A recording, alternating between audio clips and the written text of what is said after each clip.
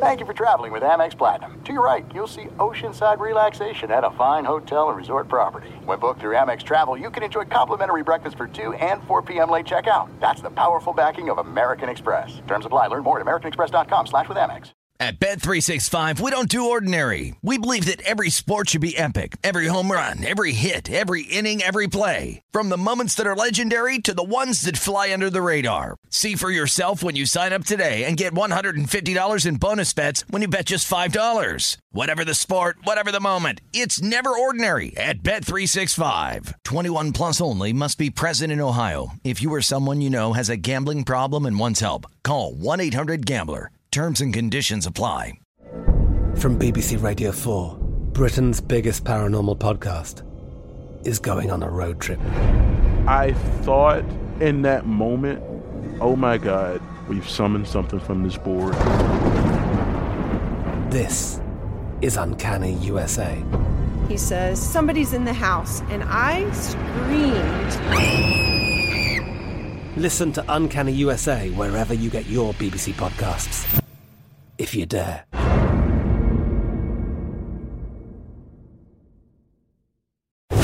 Breaking down every game, every day in Major League Baseball. This is the Baseball Betting Show. Here is your host, Greg Peterson. A warmer brotherly hello. Welcome to lovely Las Vegas for the Baseball Betting Show with myself, Greg Peterson, now part of the VSiN Family Podcast.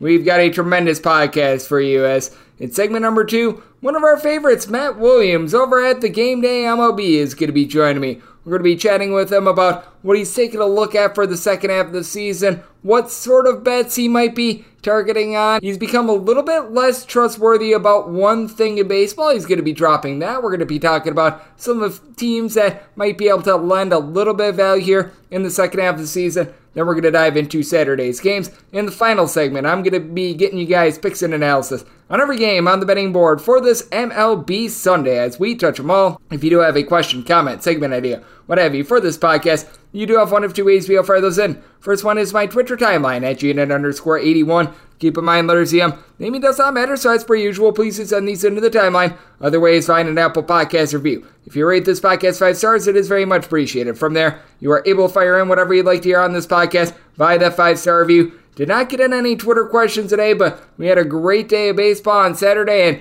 we've got some cleanup from the Friday games as well. So let's take a look back at everything that we've seen in the last about 28 or so hours in baseball. Try to find some trends and try to get to know these teams a little bit better. Games from yesterday is Greg buzzing about. Here is the Rowdy recap. Well, after I posted the podcast yesterday, because as I was doing this, the Rangers were, I believe, down 3-2 to the Cleveland Guardians, and they won by a count of 12-4. So they really put that one out of reach, as that'll just happen with the Walker Texas Rangers as a complete bullpen implosion for the Guardians happened. Sam Hentges just gave up 3 runs without getting it out. Cody Morris gave up 4 runs in an inning, including 3 home runs, and Daniel De Los Santos gave up 2 runs in an inning, with Corey Seager and Jonah Heim both getting their 13th home runs of the season. You also had Adolis Garcia in that span, getting his 24th, and then in a lower scoring game on Saturday, the Texas Rangers, they get a 2-0 win. Very good start here from Andrew Heaney. 5 1/3 innings to give up 6 hits, but wiggled out of it. Did not give up any runs. From there, Will Smith gets jiggy with it. 5 outs out of the bullpen. Aroldis Chapman scoreless inning. Grant Anderson scoreless inning. And for Texas, they go just 0-4 with men in scoring position. And I think for Gavin Williams, you give up 2 runs in 5 innings on the road against the Rangers. That's not a bad start. From there, you have Xavier Curry, Tim Herron, and Michael Kelly all lend a scoreless inning, but nothing doing for the Cleveland Guardians. 8 hits, no runs for them. We saw the Detroit Tigers get it done on Friday by a count of 5-4, as it was a relatively solid start for them out of Eduardo Rodriguez, giving up 2 runs over the course of 5 innings. You did have Jason Foley give up a run in 2/3 of an inning, and Alex Lang did give up a solo home run in the 9th inning to Mike Ford, his 9th home run season, but the Tigers got to Luis Castillo. 3 runs surrendered in 5 innings, including a pair of home runs, as Akil Baddoo took him deep. 4th home run season, so did Kerry Carpenter, his 9th. Phil Maton, he goes deep off of Ty Adcock. 7th home run season. That was the first time Ty Adcock had given up runs all season long. Entered into Saturday with a 0.69 ERA. 2 runs, 1 of which earned, given up in his inning of work. Gabe Spire, a scoreless inning, and Taylor Saucedo, Matthew Fessa confined for 2 scoreless innings out of the bullpen. Meanwhile, Tyler Holton, 4 outside the bullpen, scoreless. Jose Cicerno. A scoreless inning as well for the Detroit Tigers, and then the Tigers laid on the Seattle Mariners on Saturday, 6-0. They're able to get the job done for Detroit. You had Michael Lorenzen turn 6 2/3 innings scoreless, giving up just 2 hits. Bo Brisky goes for far outside the bullpen scoreless, and then you get a scoreless inning as well out of Brendan White. 2 home runs in this game for Gary Carpenter, so he's got 3 in the series, 10th and 11th home runs of the season. Both come off of George Kirby. You got destroyed, giving up those 2 home runs, 6 runs in total over the course of 5 innings. From there, Taylor Saucedo fills 2 innings scoreless. Justin Topa, coupled with Isaiah Campbell, both were able to lend a scoreless inning, but nothing new on for the Seattle Mariners, just 3 hits in this one. On Friday, we did see a 5-4 win from the Minnesota Twins. By the way, the Oakland A's did enter into Saturday, I believe, 21-10 in their last 31 games on the run line. This was another run line cover. Joey Gallo, he was the difference in the 9th inning, getting a home run off of Shintaro Fujinami. His 16th home run season for Ken Waldichuk. He got the open, giving up 3 runs in 3 2/3 innings. From there, you had a combined 5 outs out of the bullpen scoreless from Anel Felipe, Austin Pruitt, and Sammy Long. Lucas Erceg gets 5 outs out of the bullpen scoreless. Samuel, he goes for a third of an inning, not giving up anything, and then Fujinami got 5 outs but gave up that home run that turned out to be the difference. And for the Twins, Kenta Maeda only makes it 3 innings, giving up 3 runs. Bullpen from there was solid. Yohan Duran, he did blow the run line, giving up a run in an inning, but preserved the win. Griffin Jax, Jordan Balazovic, a scoreless inning. Giovanni Morin, Emilio Pagan. They combined for 3 scoreless innings, and then for the Minnesota Twins, they put up a 10 spot on Saturday, 10-7. They were able to get the W, as for the Twins, you had Pablo Lopez get completely destroyed. 7 runs surrendered in 5 2/3 innings, including a pair of home runs. Seth Brown, 9th home run season. Ryan Noda, his 10th home run season. For the Oakland A's, Austin Pruitt served as the opener, giving up 2 runs in an inning before Hogan Harris. He was not Hogan's Heroes. He gave up 5 runs in 4 innings, including a home run, as he was taken deep by Michael A. Taylor, 11th home run season. And then Kyle Farmer gets his 5th home run season. That one comes off of a little bit of a new guy. He went for 2 2/3 innings. Freddie Tarnock, who gives up 2 runs in those 2 2/3 innings. From there, Sam Mullen out of the bullpen, and Trevor May, he gives up a run in an inning as well. And for the Minnesota Twins, they did have the back of Pablo Lopez. Giovanni Morin, Griffin Jax both get a pair of outs out of the bullpen, and Oliver Ortega, Yohan Duran, they're both able to turn a scoreless inning as well. You saw the Astros take down the LA Angels by a count of 7-5 on Friday. Start where Shohei Ohtani just did not look like himself, giving up 5 runs, 4 of which were earned in 5 innings. Jacob Webb from there gives up 2 runs in an inning, but Jaime Barria, 2 scoreless innings. Aaron Loup, Jose Soriano, they were able to combine for a scoreless inning. And for the Angels, you did see Shohei Ohtani at the plate have 2 hits in that game, and for the Houston Astros was a less than savory start for JP France, giving up 4 runs, 2 of which were earned in 4 1/3 innings, but bullpen for the Astros clearly better in this one. Seth Martinez, Brian Abreu, Ryan Presley all lend a scoreless inning. Hector Neris does give up a home run in his inning of work, but Phil Maton, pair of outside the bullpen. As for the Angels, Taylor Ward was able to get home run number 10 of the campaign, and if you're looking at the game for Saturday, it was wild, it was crazy, but the LA Angels pull it off by a count of 13-12 in 10 innings. Framber Valdez, he got 13 strikeouts. That sounds good. The bad is he gave up 5 runs in 6 1/3 innings, including a pair of homers. Going deep for the LA Angels, Luis Renifo, his 6th home run season. Then Zach Neto was able to get his 7th home run season. And then in the 9th inning, guess who steps up? Shohei Ohtani, 33rd home run of the season. That comes off of Ryan Presley. A little bit before that, Mike Moustakas goes deep off of Brian Abreu for his 7th home run of the season. For Abreu, he gives up 1 run in a third of an inning. Ryan Stanek, he gave up 3 runs in a third of an inning. Ryan Presley, trying to close it out, gives up 3 runs, 2 of which were earned, including that home run to Ohtani. Hector Neris, a scoreless inning, and then Phil Maton gives up the unearned run in his 2/3 of an inning in the 10th. And for the LA Angels, Reed Detmers gives up 4 runs in 6 innings, and it sure looked like this bullpen was going to blow this game. You did have Zach Weiss be able to give a out of the bullpen scoreless, and Carlos Aceves in the 10th inning proved to be the hero. He was able to turn a scoreless inning, but Tucker Davidson, 1 unearned run given up in his 1 2/3 innings. Matt Moore, fresh off the injured list, he gives up a home run, 2 runs in total in a 2/3 of an inning appearance. And Chris Davinsky, 5 runs surrendered while getting 2 outs. As for the Houston Astros, Jose Abreu go deep off of Davinsky, 8th home run season, and Chas McCormick, his 9th home run season. He was able to supply the other of them. You saw the Washington Nationals in the suspended game be able to get it done by kind of 7-5, and then on Saturday, the game that we were actually expecting to see, it was the St. Louis Cardinals who were able to restore a little bit of order as they got it done by kind of 9-6. In terms of the game that they actually played 9 innings in on Saturday for the Washington Nationals, Jake Irvin, he goes 3 innings and he gives up 4 runs, all of which were earned, including a home run to Alec Burleson, his 6th home run season. Paul Espino, by the way, is back up at the big league level. He gives up 2 runs in 3 innings in long relief, giving up the 20th home run season to Nolan Arenado. From there, Amos Willingham gives up 1 run while getting 5 outs out of the bullpen at Jose Ferrar.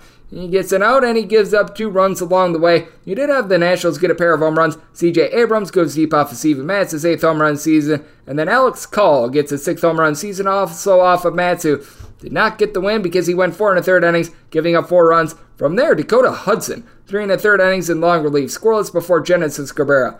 He's able to lend 1 1/3 innings, giving up 2 runs. The New York Yankees got 6 runs in the first 2 innings of their game, got out scoreless for the final 7, but it was enough to be able to get the job done. 6-3 the final. Clark Schmidt, very good start. At Coors Field, he gave up 2 runs in 6 innings with 8 strikeouts. Did give up a home run to C.J. Cron, 8th home run season, but you'll take that. From there, Wandy Peralta, Clay Holmes both lend a scoreless inning. Tommy Kahnle gives up a run and an inning, but Giancarlo Stanton, 3-run homer off of Connor Seabold, his 11th home run season, and for Seabold, well, he boldly gave up 6 runs, all of which were earned while getting 7 outs. The bullpen from there was great. 6 2/3 innings scoreless, as you had Brad Amby able to land a scoreless inning. Gavin Hollowell, 1 2/3 innings scoreless. Tommy Doyle comes in for 2 scoreless innings, and you get 2 scoreless innings out of Matt Cook, but damage had been done by our good friend and Mr. Seabold. He is very much climbing up the fade list. For the DK Network picks, hopefully we get off the fade list because this was another rough one. I trusted in the under in Game 1 of Phillies versus the Padres. Of course, there's a pitching change like 90 minutes before the game, and, well, you saw the San Diego Padres bullpen completely blow this one. 6-4 the final, as the Philadelphia Phillies did not get to Blake Snell. Blake Snell did have to wiggle out of a bases-loaded jam in the 5th inning, but goes for 5 scoreless innings, so he continues on. In his last 10 starts, he's got a sub-0.60 ERA, and then the bullpen just completely destroyed it. You had Tim Hill give up 3 runs, 2 of which were earned in a 1/3 of an inning, and I saw on social media I was not the only one that had a play on this one, and I was not the only one that was upset. Steven Wilson, 2 runs surrendered in an inning. Nick Martinez gives up a solo home run in his inning of work. Going deep for the Philadelphia Phillies, Kyle Schwarber, his 23rd home run season, and Brett Honeywell gets a pair of outs out of the bullpen. And for the Padres, you did have a pair of home runs. Trent Grisham goes deep off of Ranger Suarez for his 9th home run season, and Matt Strahm gives one up to Manny Machado, his 17th for Strahm. Gives up that home run in 1 1/3 innings. Ranger Suarez gives up 3 runs in 6 innings, including that home run, but Junior Marte of the Marte Parte gets a pair of outs out of the bullpen, and Craig Kimbrell got a little bit airy, gave up a pair of walks, but he wiggled out of it. By the way, for Blake Snell, in a doubleheader, it was the fewest pitches that he had thrown in a start since August of 2022. I have no idea what Bob Melvin was thinking, and the San Diego Padres got what they deserved. They also lost game number 2 by kind of 9-4, so Padres back to being 5 games below 500 as Ryan Weathers, he tried to weather the storm, did not go so great. Gave up 4 runs in 4 2/3 innings, including a pair of home runs. For the Phillies, Bryce Harper gets his first home run, and I'm not even kidding here, 35 games, 4th of the campaign. Kyle Schwarber, he goes deep for home run number 24. From there, you did have 3 runs surrendered by Brett Honeywell in an inning. Adrian Morejon, he gives up 2 runs in a 1/3 of an inning. Alec Jacob, in his first MLB appearance, gets an out of the bullpen scoreless, and Luis Garcia filled 5 outs. He did not give up a run. Meanwhile, for the Phillies, Taijuan Walker gives up 2 runs over the course of 5 innings. Andrew Velati, Andrew Vasquez both lend a scoreless inning. From there, Luis Ortiz and Gregory Soto, they both give up a run in an inning, but more than enough for the team to be able to get the job done and to be able to sweep the doubleheader. The Milwaukee Brewers blanked the Cincinnati Reds once again, 3-0 the final. Reds could get just 1 hit in this one. Andrew Abbott, he gave up 2 home runs, but he didn't pitch bad. He gave up 2 solo home runs in 6 innings, going deep for the Milwaukee Brewers. You had Christian Yelich get his 12th home run season, and then William Contreras was able to get his 10th home run season a little bit later on. Owen Miller gets his 5th home run of the campaign that comes off of Buck Farmer. That home run in 2/3 of an inning. From there, Daniel Duarte, 5 outside the bullpen scoreless. Alex Young gets a pair of outside the bullpen scoreless. And for Freddie Peralta, by far his best start of the season, 6 innings of one-hit, no-run baseball. Elvis Peguero, Joe Payamps, Devin Williams. From there, all lend a scoreless inning. So the Brewers take the first 2 of this series. The Tampa Bay Rays, they were able to sweep their doubleheader on Saturday against the Kansas City Royals. 6-1, they were able to get it done in game number 1. If you had the run line, it was a little bit of a sweat, but in the 8th inning, the team was able to bust through, as you did have a pair of home runs in this one from Jose Siri, his 17th and 18th home runs of the season. You did have Francisco Mejia also get home run number 4 of the campaign. The Mejia home run, along with the first of the Jose Siri home runs, that comes off of the young gun and Alec Marsh, who actually didn't pitch bad. He takes a loss, but 11 strikeouts, gives up 2 home runs in 6 innings. The other home run comes off of Nick Whitgren, who gives up a run in an inning. Colin Snyder, he gave up 3 runs in an inning. This is a bullpen that just sucks for the Kansas City Royals.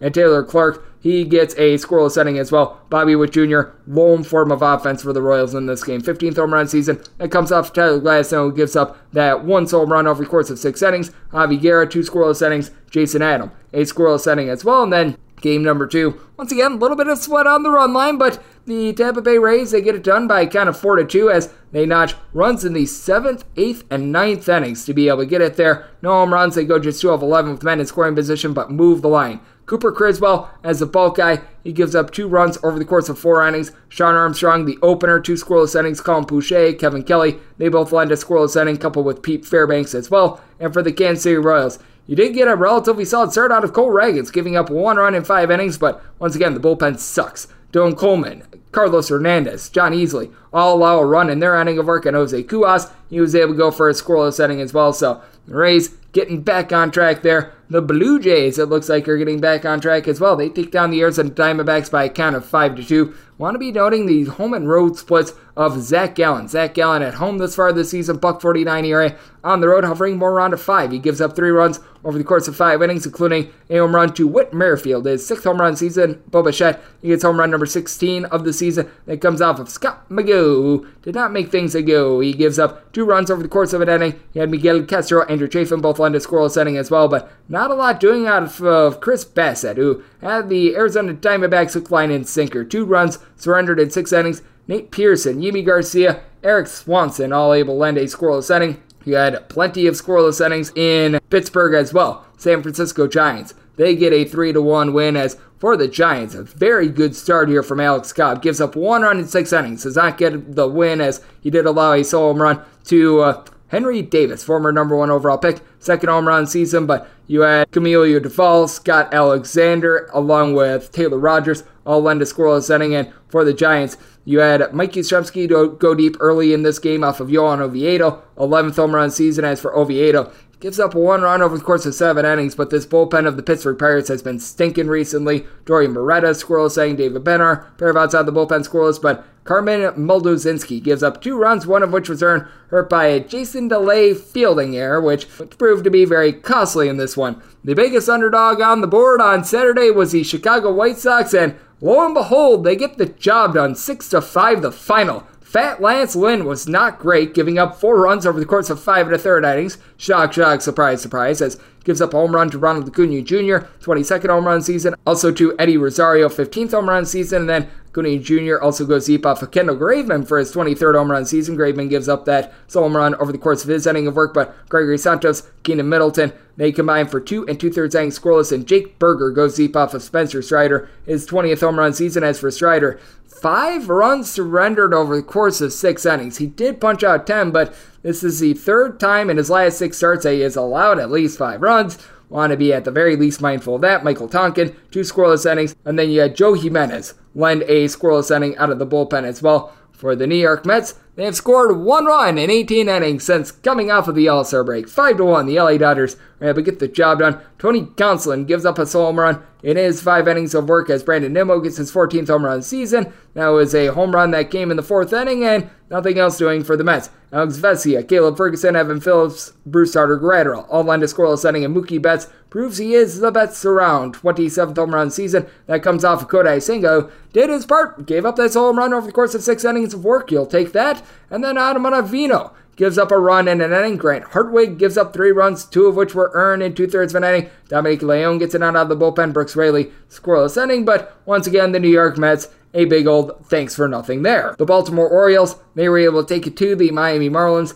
this by a count of 6-5, as for the O's, you had them be able to tee off on Braxton Garrett. They got 4 runs over the course of 4 2/3 innings. No home runs. The home run that they did get, that came off of Oscar Brazoban, who gave up 2 runs in 1/3 of an inning. Gunnar Henderson got his 14th home run season, and Kyle Gibson, not great in this one, gives up 5 runs in 5 1/3 innings. No home runs, but lots of soft contact. Yunier Cano, Felix Bautista, though, they led a scoreless inning, and Mike Baumann, he was able to get 1 2/3 innings out of the bullpen scoreless, and for Miami, 3 of 15 with men in scoring position. That proved to be costly, as Steven Okert, JT Chargois combined for 2 scoreless innings. Dylan Floro, scoreless inning, but they could not get that shot to be able to push them over the top. And then out in Chicago, the Cubs, they get it done by kind of 10-4 over the Boston Red Sox. James Paxton got hit hard in this one, giving up 6 runs over the course of 3 innings, including a home run by one Mr. Cody Bellinger, his 12th home run season. Then Patrick Wisdom gets his 15th home run season, as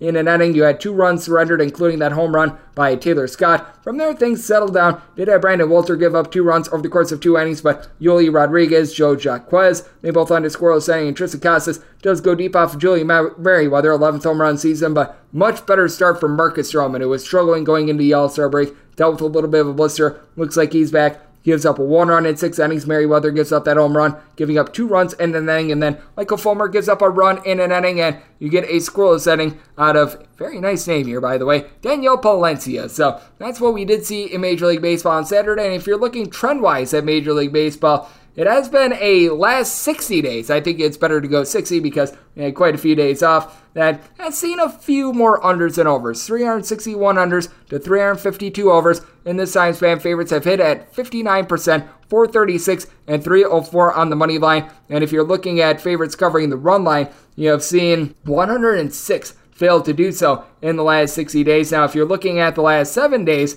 favorites since coming off the All-Star break, 28 and 16. So this is at Sunday in the last 2 days that we have seen. And among these favorites, we have seen 7 fail to cover the run line in this time span, 23 unders, 19 overs. We've had 2 pushes in that time span as well. And overall, season to date in Major League Baseball, favorites are hitting at about 58.5% on the money line, 806 and 569. Among these favorites, we have now seen a grand total of 201 failed to cover the run line, 667 unders, 659 overs, and quite a few pushes along the way in terms of totals. So we have seen about 50.3% of games going under. So that's what we all saw in baseball late Friday night into Saturday, and that's what we're getting trend-wise in Major League Baseball. Coming up next, we are going to be taking a look at some teams to perhaps back and fade with our good friend Matt Williams, some of the bets that he's going to be looking at more in the second half of the season, especially when we get these shockier money lines. And we look forward to Sunday with our good friend from the Game Day MLB next, right here on the Baseball Betting Show with myself, Greg Peterson, now a part of the VSiN Family Podcast.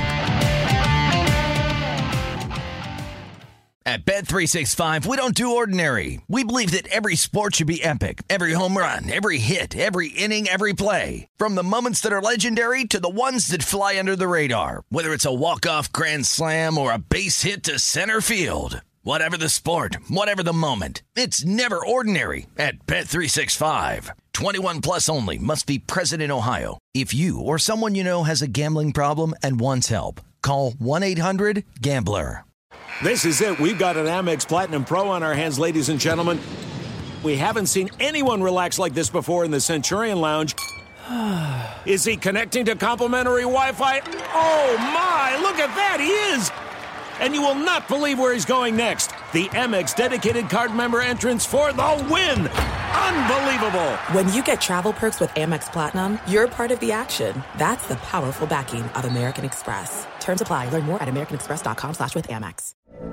From BBC Radio 4, Britain's biggest paranormal podcast is going on a road trip. I thought in that moment, oh my God, we've summoned something from this board. This is Uncanny USA. He says, somebody's in the house, and I screamed. Listen to Uncanny USA wherever you get your BBC podcasts, if you dare.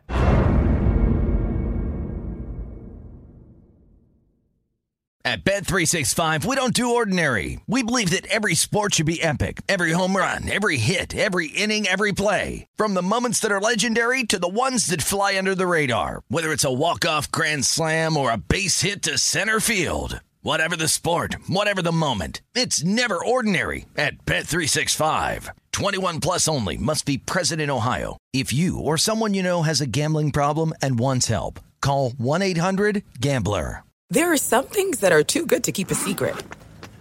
Like how your Amex Platinum card helps you have the perfect trip. I'd like to check into the Centurion Lounge.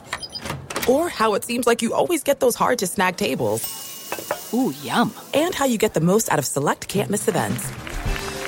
With access to the Centurion Lounge, Resi Priority Notified, and Amex card member benefits at select events, you'll have to share. That's the powerful backing of American Express. Terms apply. Learn more at americanexpress.com/withAmex.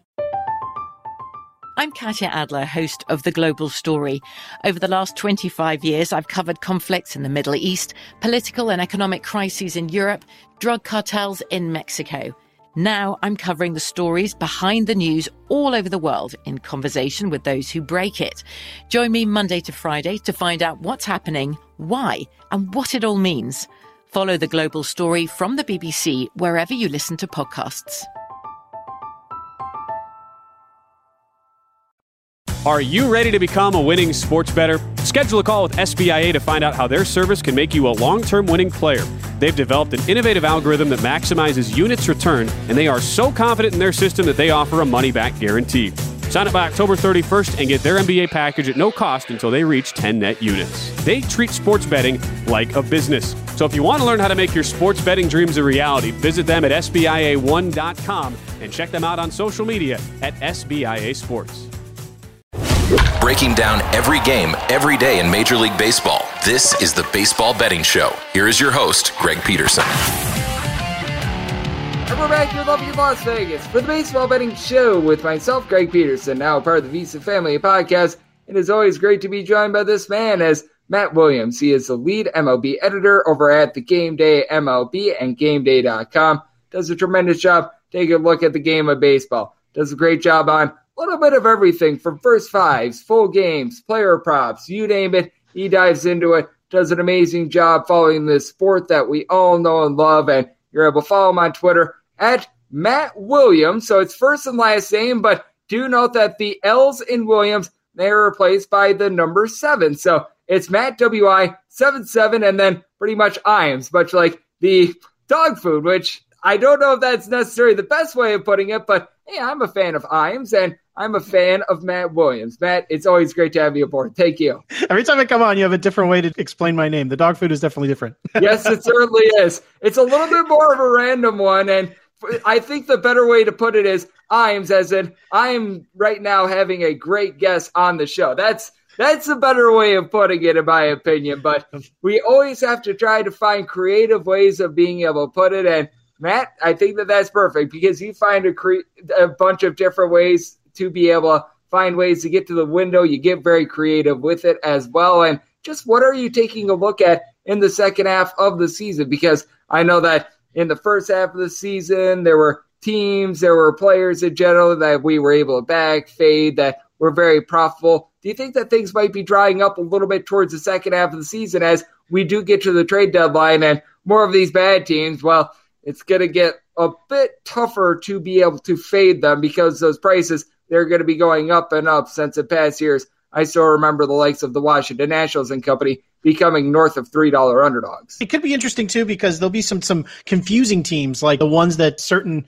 bettors can't quite wrap their head around or maybe are too bullish or confused on, like the Cardinals. Everyone was waiting for them to turn it around, and it looked like they were, at least offensively, for a bit. But then the GM comes out and says they are going to be breaking it down. He just flat out said, we're going to be trading people. The Mets, they look like they ended the first half on a high note, kind of. They ran into a couple of tough pitchers in Snell and Musgrove at the very end and took a couple losses, but you're hoping they look good. They looked just abysmal yesterday against the Dodgers. It is the Dodgers, but the Dodgers are not the Dodgers that we are used to. They're a little more middle of the pack than we typically would associate them with.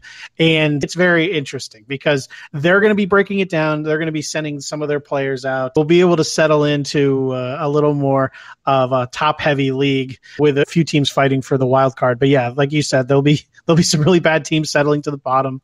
Prop bets are probably going to be a little more popular, at a certain point, as the sides may be a little more confusing as far as like the money line and run line. One thing I've gotten more comfortable with is as far as betting totals, I've gotten burned. I think every time I come on the show, I always talk about bullpens. I don't trust them, especially this year. It just hasn't been going well. I don't trust bullpens, so I hate taking full game unders. I almost have been taking the F5 unders if I want an under, and I'll go full game over. And I feel more comfortable that way. And I think as teams get a little more shook up with the trade deadline, game totals and prop bets may be where I go a little more, but it'll all depend on the situation. But yeah, the only thing I feel confident in is, and I never ever want to bet the under in a Braves game. I made that rule about a month and a half ago, and it's been serving me well. Yeah, with the Atlanta Braves, especially with the way that the starting pitching, if there is a weakness for this team, it is that. And then the lineup, it has been just absolutely pounding the tar out of everyone. I don't think that that's a bad rule to have. And to your point about full game unders, last 2 days in the Padres versus Phillies game has not been too kind to me, as Matt Williams, who does great work over at the Game Day MLB, is joining me right here on the Baseball Betting Show. And in terms of perhaps a few specific teams that you are taking a look at, obviously you just laid it out with the Atlanta Braves, the fact that you're not taking a look at unders there. Trust me, no pushback for me on that one. But are there a few teams that are of intrigue that you think they might not have some value? Because I do think that for a lot of these teams the next few weeks, it's going to be very dependent upon how they play in these next few series, because there are some teams that they're right on the border of being buyers and sellers. And if you get a team like, for instance, the Chicago Cubs, if they go on a nice 9-5 run, something like that, perhaps they're right in the NL Central race. If they go 5-9, that's probably the end of their season. Is there any teams like that you're taking a look at and you think there might be great value in either backing or fading them? I mean, in terms of futures bet, or just in game to game? Just game to game. The Blue Jays. Glad since the home run derby seems to have found his power stroke a little bit. I always look at them, and Jose Barrios, he seems to have found his form a little bit, where it looked like he'd just completely fallen off. Alek Manoah, we have yet to see if that first start back was legitimate or if it was just the Tigers. I believe that's who he faced, the Tigers. So this is a team that I always thought that, they could turn around any moment. A lot of teams that, like I mentioned, the Cardinals and Mets, that you maybe want to be in too much, and I'm still in on the Blue Jays. I still think they're going to turn it around. It's a very tight division. The Rays have not been playing their best, even though they're still far out in front. Their bats have cooled off. Like, they were the best offense by far in baseball for the longest time. They've cooled off to a degree. So I think the Blue Jays, I really expect them to try to turn it around, except as far as transactions, I'm not really sure what they're going to do. There's not really a whole ton they can do as far as taking players on. They're already at the upper echelon of, I think, what they want to spend. We'll see there. In the Central, the Guardians are going to end up being a team that you always want to look at from a perspective of the under. They can't score, and pitching is pretty solid. We'll have to see what they do at the deadline in terms of they have too many cooks in the kitchen. They've demoted players. Logan Allen's down so they could keep the Plesac's of the world. Or not Plesac. Who's the quality start machine everyone loves? Cal Quantrill. Yeah, so everyone can have Cal Quantrill now. It's in their best interest to probably not have him in there and get some of the more talented arms in. I don't know. There's just too many teams to name here. You think the Astros, once they are fully healthy again, which they are not, you think that they're going to probably make a major run, and you can probably bank on them, because right now they're not really swinging the bat well. Christian Javier hasn't been too solid. They just haven't been the team you're hoping for. They're a few games behind the Rangers. I think they're going to make a major run in the second half once they got all their bats in the lineup and they're healthy. But we just have to see.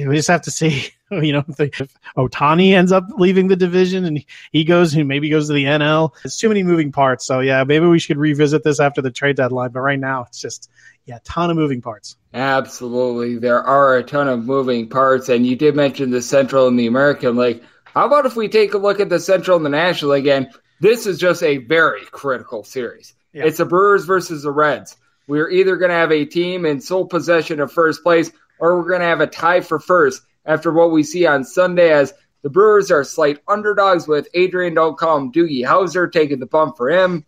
And you've got Ben Lively on the bump for the Cincinnati Reds. Two great names, by the way. Lively versus Hauser. That's A-plus material right there. But total on this game is between 10.5 and 11. Reds are about a minus 125 favorite. What do you make out of this game? Because I take a look at Lively and Hauser. Certainly not big-name pitchers, but honestly, coming pitching not too bad. And I recognize that Cincinnati is very much a hitter's haven, but with both of these offenses, I think that a 10.5 to an 11 is just too high of a total. I really don't like betting double-digit totals too much unless I'm really confident. I'm going to stay away from the total, even betting the under, because the offenses, you never know what you're going to get here. The Brewers have certainly struggled, but you couldn't be surprised if the over hit in the first 5 innings between these two. It's like if it happened, you wouldn't be like, oh, well, that's a shocker. It wouldn't surprise me. The Reds right now, I found, at least in terms of when we were recording this early on Saturday evening, their money line could be as low as like minus 124. I like that for the full game. The Brewers, I don't trust their offense at all. They need to add a bat at the trade deadline. And I think the Reds over 9 innings in this one, I think I trust them at home. So I do like that, just the money line for the full game here. And as far as like the rest of the season, if anyone's banking on like futures here, I do like the Reds to win this division because we've seen the Brewers try to fix their team over the years. The last time they made a move that made sense was when they added CC Sabathia. And he went I remember that one. He like pitched. Remember, he wasn't going back there, but he put his like arm on the line. He was great. But if I had to choose between the Brewers, like bringing in a bat they really need, or the Reds adding like a cheap arm to add in with the young guys, I actually trust the Reds, even though they're the last meaningful thing their ownership said was, where else you going to go? When the fans were complaining about them not doing anything. I believe in the young Reds here. I like the money line for them on Sunday, and I do like them to win this division because I know we mentioned the Cubs earlier. I don't think they have that in them to make that run you were suggesting, and I think ownership already hinted that they're probably not going to be extending Stroman, so I think they're more likely to break it down. Cardinals are breaking it down. Pirates are facing the other direction. So I think it's going to be just a 2-horse race down the stretch, and I trust the Reds a lot more than the Brewers. Yeah, trust me, I am a Wisconsin sports fan, and I tell you, it's a cycle of life. You're able to build it like a triangle. Your expectations are low, so that's the bottom of the triangle. You get expectations upward. That's one part of the triangle. You then reach a peak where you think that things are going well, and then it's downwards for the other part of that triangle where they completely let you down. And that is every Wisconsin sports team that you are going to witness. The Milwaukee Bucks were a lone exception a few years ago, but Packers, Brewers, the Wisconsin Badgers, this applies for all Wisconsin sports teams. They will all disappoint. I fully expect that from the Brewers. So I'm right there with you, and I've got a future on the Cincinnati Reds to win this division myself. So we are in agreement on that one, as I feel like you sort of have that with the New York Mets as well. It's Matt Williams, who does great work over at the Game Day. It's the same triangle, except it's a lot louder and more embarrassing. Yeah, Ben, you know what? This is perfect because we've got the Mets versus the Dodgers, a pretty similar line. The total's obviously a little bit lower. Total on this game is more like an 8.5, but the Mets, they're about a minus 125 to a minus 130. So in that same ballpark of the Cincinnati Reds on Sunday, and with the Dodgers are going to be throwing out their Bobby Miller against Max Scherzer. What do you make out of this one? Because with the Mets, I certainly do think that Scherzer has an advantage over Bobby Miller. We've seen Bobby Miller regress a little bit. The good news for the Mets is they're facing off against a bullpen that is just as bad as theirs. I don't trust the books where they have Scherzer as a solid favorite. My projections would agree with them that he should be the favorite over Miller, but they already mentioned he was almost not a lock to even start this game because he came out of the All-Star break, wasn't sure about his health. Where have I heard that before? I don't trust this at all. I have a tweet on Twitter. I post every once in a while and retweet out. I put, there is a 0% chance that I could make contact off a major league pitcher or get a hit. But if I did, it would be a home run off Max Scherzer. He can't help but give up home runs. Same with Justin Verlander. Even when they were at the top of their game, that is a flaw they had. They gave up home runs, but he's giving up a ton this season. The Dodgers pitching may be off, but their hitting is still very dangerous. Bobby Miller, yeah, I expect him to give up some runs too. The bullpens have been bad. So the move here is the over. Full game over. There'll definitely be tons of fireworks. I mean, now watch double dueling no-hitter incoming probably because I said that. But yeah, everything in front of me suggests that the only move here is just to bet the full game over. I don't blame you there. Personally, I wouldn't want it at a 9, but as long as we get the 8.5 like I'm seeing right now, I'm with you. I do like the 8.5 over in this circumstance. And, well, we've got a circumstance on Sunday where the greatest fade in baseball this year is taking them out. And by that, I mean it's Jordan Lyles, who's getting a start for the Kansas City Royals. So I will say one thing about Jordan Lyles. The Royals have one win in a Jordan Lyles start thus far this year, and it came against the Tampa Bay Rays on the road. It's going to be Zach Eflin who goes for the Rays, and he does have some pretty demonstrative home and road splits. Right now I'm seeing a total of 10 up at DraftKings with a minus 230 on the Tampa Bay Rays, and personally, I don't know if I can advocate for a 10 over. With that said, for the Kansas City Royals, I need a way more than a plus 195 to be able to take a look there. I'm not like jonesing to lay a minus 150 run line of the Tampa Bay Rays in this ordeal, but in order for me to even want any sort of part whatsoever of the Kansas City Royals and the stinkitude of this team, I just need to be getting way more bang for my buck. This team should be getting priced more like the Oakland A's, because right now I just feel like the Royals, if you're looking to go up against a really bad team, they're probably giving you the best bang for your buck if you're fading. The stinkitude. That's a good way of putting it. Yeah, there's not enough of a good price to back the Royals. And like you said, the run line is even very steep for the Rays. So the only thing you can really do to ride the Rays here is I think you pair them up in like a parlay. I've said before, one of those juice reducers like the Luis Arias under half a strikeout, or just pair him with another money line that you really like. I like JP Sears actually a lot. I think Athletics is their best thing, but if you want to go full game money line on the Twins and Joe Ryan, that's obviously a good spot. Something like that. That is maybe a solid bet for the Rays. Other than that, Jordan Lyles is bad, and I expect the Rays to put it on him. But Zach Eflin has been great. The Royals offense, not so great. And you can actually get a 10.5 a few spots. I take the under because, yes, I expect Tampa Bay to be all over Lyles, but I expect the Royals side to be extremely quiet, and I do not think the Rays are going to be putting up like 11 runs on the board. So as much as I think this is going to be a bloodbath on one side, I think it's only on one side. So the 10.5 for me, I actually like the under quite a bit. I don't blame you there, because with Zach Eflin, I recognize that he hasn't been the same guy on the road as he has been at home, but this Royals team has not hit all season long. And I don't see that turning around on Sunday. And Matt, when it comes to the board that we do have for Sunday, is there anything else that's standing out for you, whether that be a full game, whether that be a first five, any sort of player props? As we do have, in my opinion, a lot of really good series that are going to be going down on this Sunday. The game total, like I said, I've been going full game over, and I've actually liked F5 unders. I've actually taken the F5 under for the first two games of the San Diego Philly game. Anyone who's taken the under for full game, I know you mentioned it earlier, has gotten a little burned because I don't trust bullpens. I've taken that the first two times, cashed both times. I'll be doing it again on Sunday. San Diego Philly, it's Seth Lugo versus Zach Wheeler. I think that is a really good spot for it to be under 5.5 runs, which is listed right now for the first 5 innings. I think that's really good. Arizona, Toronto. You can go full game here. I like the F5 because it's listed at 6.5 runs. That's a lot of runs to be put on the board through the first 5 innings. It's Henry versus Kikuchi, which doesn't sound like the most magical matchup, but Tommy Henry's actually been very solid for the Diamondbacks. In the very beginning, it looked like he was getting away with some luck, but if you really look at his peripheral statistics, he has been solid, and the Blue Jays have not been anywhere near as dangerous as anyone hoped they'd be. I mentioned that earlier. Kikuchi has actually been very good, even though the Diamondbacks have been dangerous on their own turf, but I think under 6.5, I really like that quite a bit. As far as like a run line, I like Chicago. The Cubs, Steele versus Cutter Crawford versus the Red Sox there. Justin Steele's a real deal. I back him every time I can. Right now, again, I do love F5s. You can get the run line there, which you only give up the half run, minus 110. That's a pretty big advantage at starting pitching, in my opinion, Steele versus Crawford. So if I can get them to walk away with the lead after the first 5 innings for minus 110, that's perfect for me. So yeah, I like the San Diego Philly under, Arizona Toronto under. Again, I prefer the F5, but you can look to the full game if you guys trust bullpens. I do not.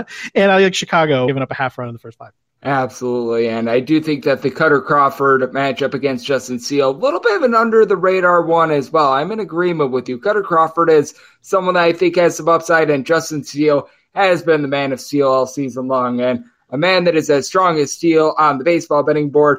That is you, Matt. You do a tremendous job over at the Game Day MLB. Love to get people at home know it's all on tap for you, and how people are able to follow along on social media and other platforms. Sure. Yeah, you can follow me over on Twitter, like you said in the beginning, MATTWI77IMS on Twitter. A link to a free Discord if you want to go over there and just chat baseball betting anytime you want. You can find my written work over on thegameday.com. Tuesday through Friday, I do my best bets on the days where I'm not putting bets up there. I put all of my free parlays, props, and sides on Twitter. If you have any questions about anything, you can always feel free to just reach out and ask. Matt does a tremendous job taking a look at the game of baseball, looking at it in so many different ways, so many different directions to be able to find some money. And Matt, every single time he joins this podcast, does a great job of lending so many of those angles. A big thanks to Matt for joining me on the Baseball Betting Show, now part of the VC Family Podcast. And coming up next, it is that time of the podcast to give you picks and analysis on every game on the betting board for this MLB Sunday as we touch them all.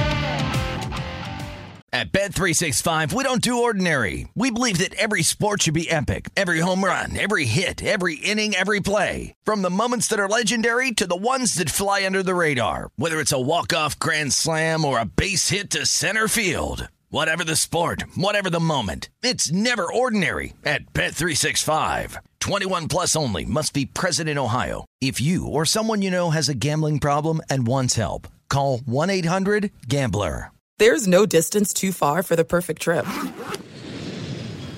Hi, checking in for... Or the perfect table.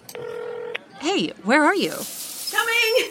And when you get access to Resi Priority Notify with your Amex Platinum card... Hey, this looks amazing. I'm so glad you made it. And travel benefits at fine hotels and resorts booked through Amex Travel, it's worth the trip. That's the powerful backing of American Express. Terms apply. Learn more at americanexpress.com/withAmex. From BBC Radio 4, Britain's biggest paranormal podcast is going on a road trip. I thought in that moment, oh my God, we've summoned something from this board. This is Uncanny USA. He says, somebody's in the house, and I screamed. Listen to Uncanny USA wherever you get your BBC podcasts, if you dare.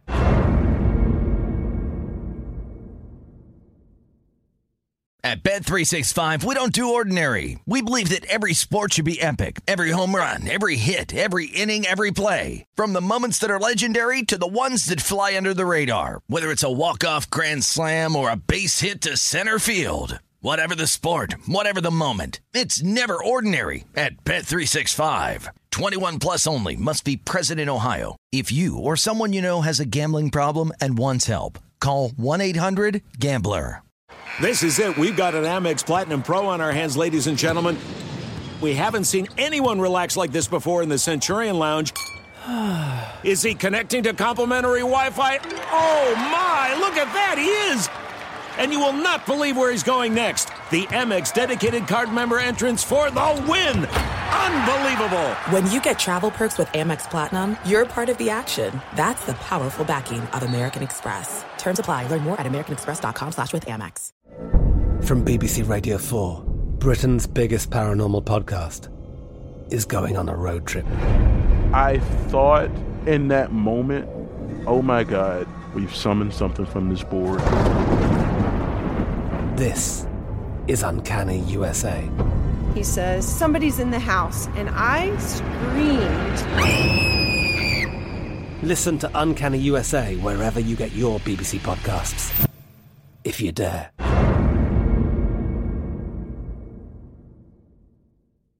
At Bet365, we don't do ordinary. We believe that every sport should be epic. Every home run, every hit, every inning, every play. From the moments that are legendary to the ones that fly under the radar. Whether it's a walk-off grand slam or a base hit to center field. Whatever the sport, whatever the moment. It's never ordinary at Bet365. 21 plus only. Must be present in Ohio. If you or someone you know has a gambling problem and wants help, call 1-800-GAMBLER. There's no distance too far for the perfect trip.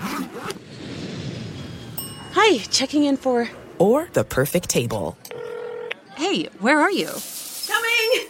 And when you get access to Resi Priority Notify with your Amex Platinum card... Hey, this looks amazing. I'm so glad you made it. And travel benefits at fine hotels and resorts booked through Amex Travel, it's worth the trip. That's the powerful backing of American Express. Terms apply. Learn more at americanexpress.com/withAmex. From BBC Radio 4, Britain's biggest paranormal podcast is going on a road trip. I thought in that moment, oh my God, we've summoned something from this board. This is Uncanny USA. He says, somebody's in the house, and I screamed. Listen to Uncanny USA wherever you get your BBC podcasts, if you dare.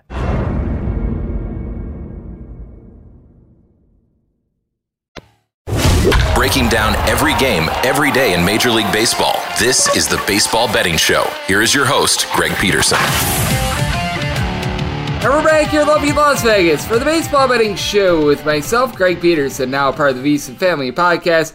Always great to be joined by Matt Williams. He does tremendous work over at the Game Day MLB, taking a look at this game that we all know and love. Every single time he joins this podcast, lends tremendous insight as to just ways in general to be able to attack the prop market, what he's all seeing in terms of the great game of baseball, and always tosses out some great picks. So big thanks to him for joining me in the last segment. Now it is that time of the podcast. They give you picks and analysis on every game on the betting board for this MLB Sunday as we touch them all. If a game is listed on the betting board, Greg has a side and a total on it, so it is time to touch them all. Do note that as per usual, any changes that are made to these plays will be listed up on my Twitter feed at unit_81. We are going to be going in the Las Vegas rotation order. This is where we go with the National League games first, then the American League games, any interleague games. Those are going to be at the bottom. That'll keep things all nice, neat, clean, and easy. So, without further ado, let's dive in on a game that's presently off the board. That would be 951, 952 on the betting board. It is the San Francisco Giants.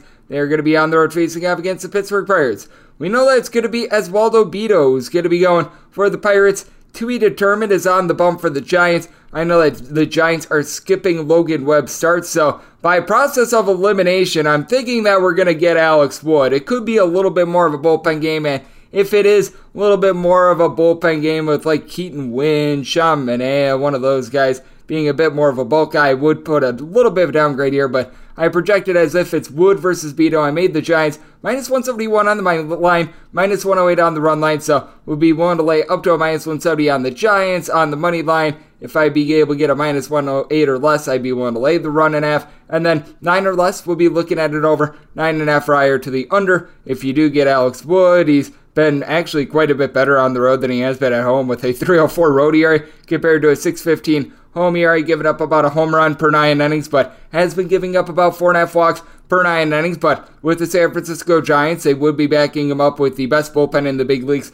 since the beginning of the month of May. You've had both of the Rogers brothers be able to give you a sub 3.3 ERA. Ryan Walker has been tremendous before this team with a 3 ERA of his own. Camilo Doval as a closer, he's been able to do a rock solid job. Got lots of guys who are able to give you multiple innings, and that's just the San Francisco Giants team. With the offense, it's one of those wholes greater than some of its parts teams. They have a different lineup, pretty much based on whether or not it's a left-handed pitcher or a right-handed pitcher. Nobody on this team has north of 13 home runs, with Michael Conforto leading the way there, but you've got pretty much 6 different guys with at least 9 home runs, 8 different guys with at least 8 home runs.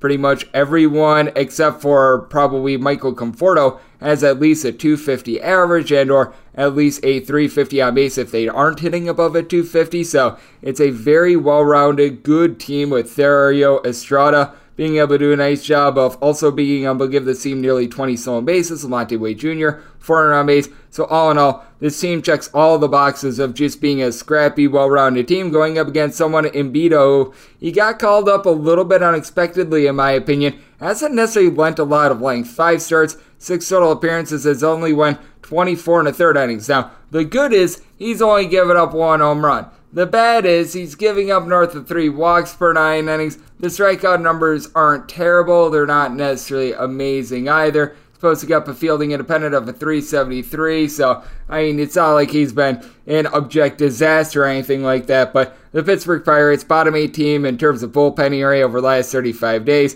They do get Yohan Ramirez back in the fold after he was dealing with an injury, but since a good start to the year, Colin Holderman, Dory Moretta, both of these guys now have above a 3.35 ERA. David Bednar, Yerdy De Los Santos, both of these guys have been able to give you a sub 2 ERA, but for the Pirates, bottom 4 team in terms of runs per game since the beginning of the month of May. Keep in mind that after the month of April, this team was actually the number 1 team record-wise in the National League. It has all went downhill from there because they've only got one guy giving you homers, Jack Swaniski. He's been able to pound out 19 home runs, give you about a 355 on base. Only other player with at least 10 home runs is Andrew McCutchen, and he is now on the 10-day injured list. That's not too terrific. You do have Brian Reynolds, who's able to hit for about a 265, and then past that, you've got someone like a Ke'Bryan Hayes, Rodolfo Castro, that they've been able to move the line, but Ke'Bryan Hayes has been injured. Rodolfo Castro is out with a few ailments of his own. It's a banged-up team. Let's look to the likes of Ji-Man Choi to be able to step up. I think that if it's Alex Wood, he should be able to mow them down. If it's a bullpen game for the Giants, they should be able to get to him as well. Slight downgrade if it would be a bullpen game, but assuming Wood versus Vito would be willing to lay up to a minus 108 on that Giants run line, would need at least a plus 172 to take a shot on the Pirates money line. 9 or less, looking at the over 9.5 right to the under 953, 954 on the betting board. It is the Slam Diego Padres setting the road face off against the Philadelphia Phillies. Zach Whelan and Dylan Wheeler is going to be going for the Phils, and Seth Lugo is going to be going for the Padres. Padres are between plus 130 and plus 138 underdogs. Minus 145 to minus 150 is the price on the Phillies. 8.5 to 9 is the total. On the 8.5, over is minus 120, the under is even. On the 9, the under is minus 120 and the over is even. After getting burnt on 2 heartbreaking unders with DK Network picks in this series, I decided to go away from this one. I'm sure that you guys are saying you're welcome. Hopefully we can get back on track because I need to do better. But as said, with the Philadelphia Phillies, it's at them as a minus 152 money line. If you're looking at the run line, you're going to be getting that right around about a plus 135. Need at least a plus 132 to take a shot on the run line. Personally, I do look a little bit more to the run line because I think that Zach Wheeler is going to be in for a really good second half of the season. He does not deserve the 4.05 ERA that he has received. The fielding behind him just has not been great. We know that the Philadelphia Phillies, they do have their issues out there in the field, but for Wheeler, 10.5 strikeouts, 1.9 walks per 9 innings, giving up 0.7 home runs per 9 innings. 283 fielding independent compared to a 4.05 ERA. Has been incredibly unlucky on balls in play. Gave up 3+ runs at each of his last 3 starts going into the All-Star break, but the Phillies have still been winning behind him. They actually have won each out of his last 6 starts and are 7-1 in his last 8. Meanwhile, for Seth Lugo, he's very average in terms of everything that he does. He's actually been a better road pitcher than he has been a home pitcher. 2.65 road ERA, 4.25 ERA at home, but he gives up a little bit less than a home run per 9 innings. That's probably his best attribute. He gives up about 2 walks per 9 innings.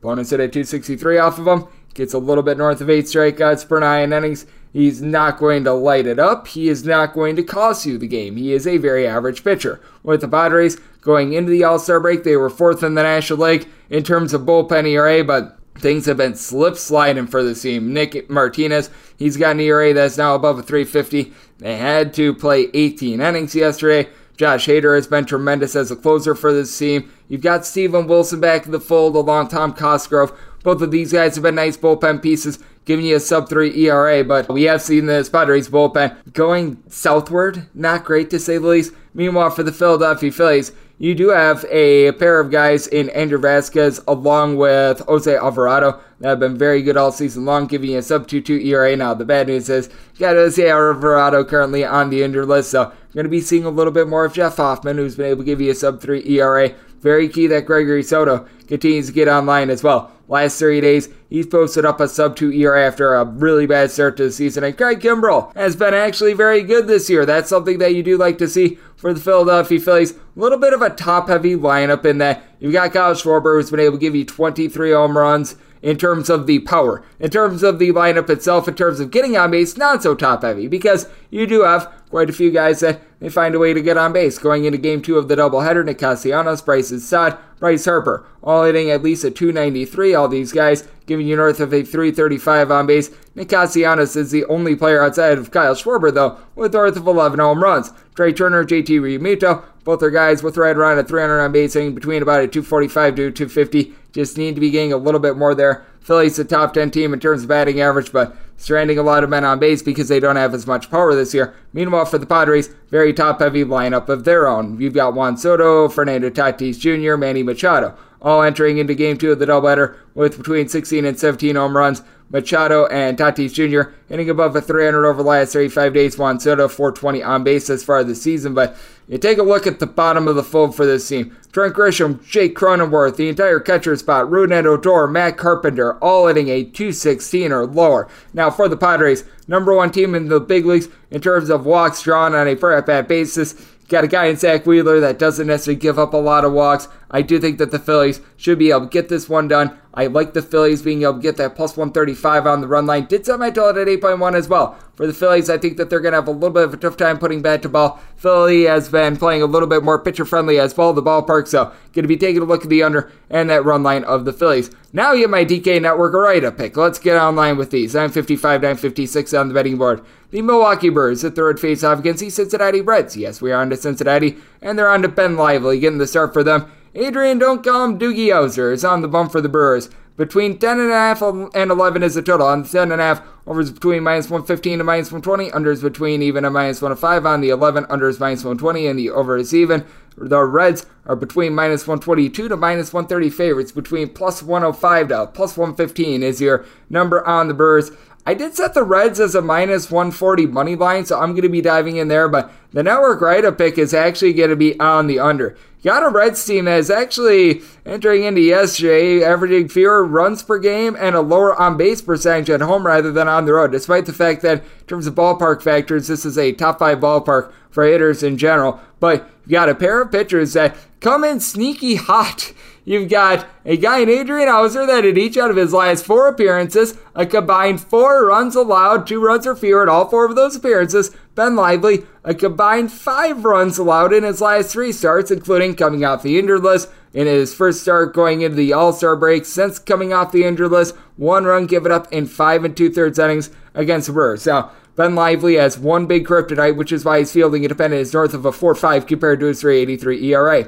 He is giving up about 1.8 home runs per 9 innings. Fortunately for him, both teams in this game do not hit out the deep ball. Both of these teams are 21st and 22nd respectively in the league in terms of home runs on a per game basis. And for the Brewers, you do have a couple thumpers on this team, as you've had Christian Yelich, Joey Wiemer, Willy Adames, Rowdy Tellez, all with between 11 and 16 home runs. Now, with Tellez, he's currently dealing with an injury, but Adames and Wiemer entered into yesterday, both with a sub-300 on base and both hitting a 214. Christian Yelich has actually been great. 375 on base, 11 home runs, but not a lot of power out of this lineup. And for the Brewers, dead last in the National League in terms of batting average overall, and for the Brewers, they are second worst in the National League in terms of runs per game on the road. You've got the likes of Blake Perkins getting at bats. He's been hitting about a 220 this far this season. Bryce Terang has not been able to move the line. Jesse Winker has 1 more home run than myself at 150 at bats this far this season. And then on the Red side of things, certainly you've got the guys moving the line. Elly De La Cruz has been able to hit well above a 300. Right now, your main thumper has been Spencer Steer, which tells you that this is a team that they do lack a little bit of power, but Joey Votto coming back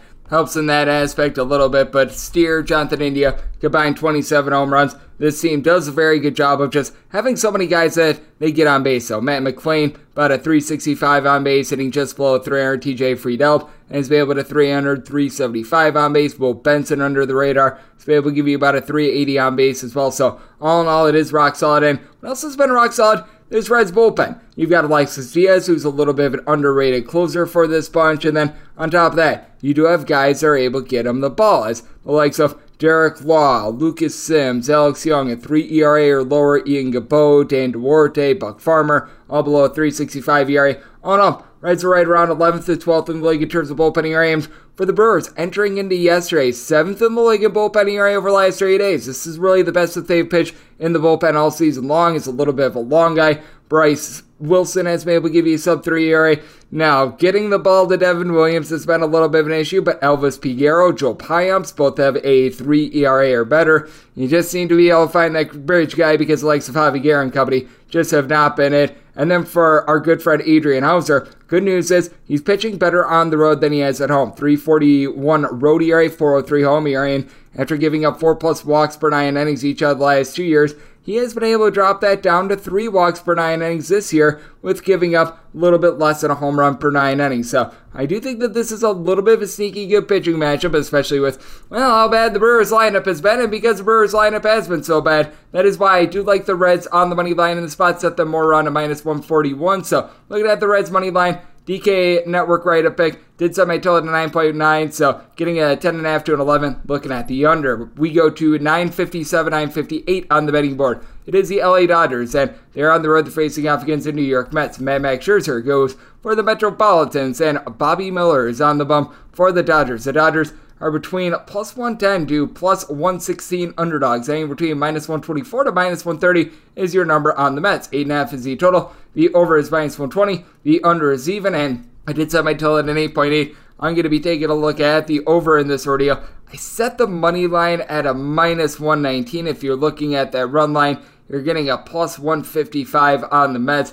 I would need more like a plus 173 personally, so this is a circumstance where I'm in a little bit more wait-and-see mode. If we can get this down about 6 to 8 cents on the Mets money line, I'm willing to dive in there. If we could get this to more like a plus 120 on the Dodgers, that would be my look there. So right now I'm sort of in no man's land on very early openers, but as the lines of Vegas come out, more of the dime lines, that should be able to settle this. But with Max Scherzer, he's been significantly better at home than he has been on the road. 2.96 home ERA, 4.92 ERA on the road. Now, small sample size at home, but he's giving up about 1 home run per 9 innings. He's also done a good job of being able to mitigate walks. At home, 7 walks in 27 1/3 innings. For Scherzer, I think the big key is avoiding that third time through the lineup, because first 2 times through the lineup, he's actually been very good. He has given up 10 home runs in about 258 at-bats, so he's giving up a home run every about 26 or so at-bats first 2 times through the lineup. But all in all, opponents are getting about a 215 off of him.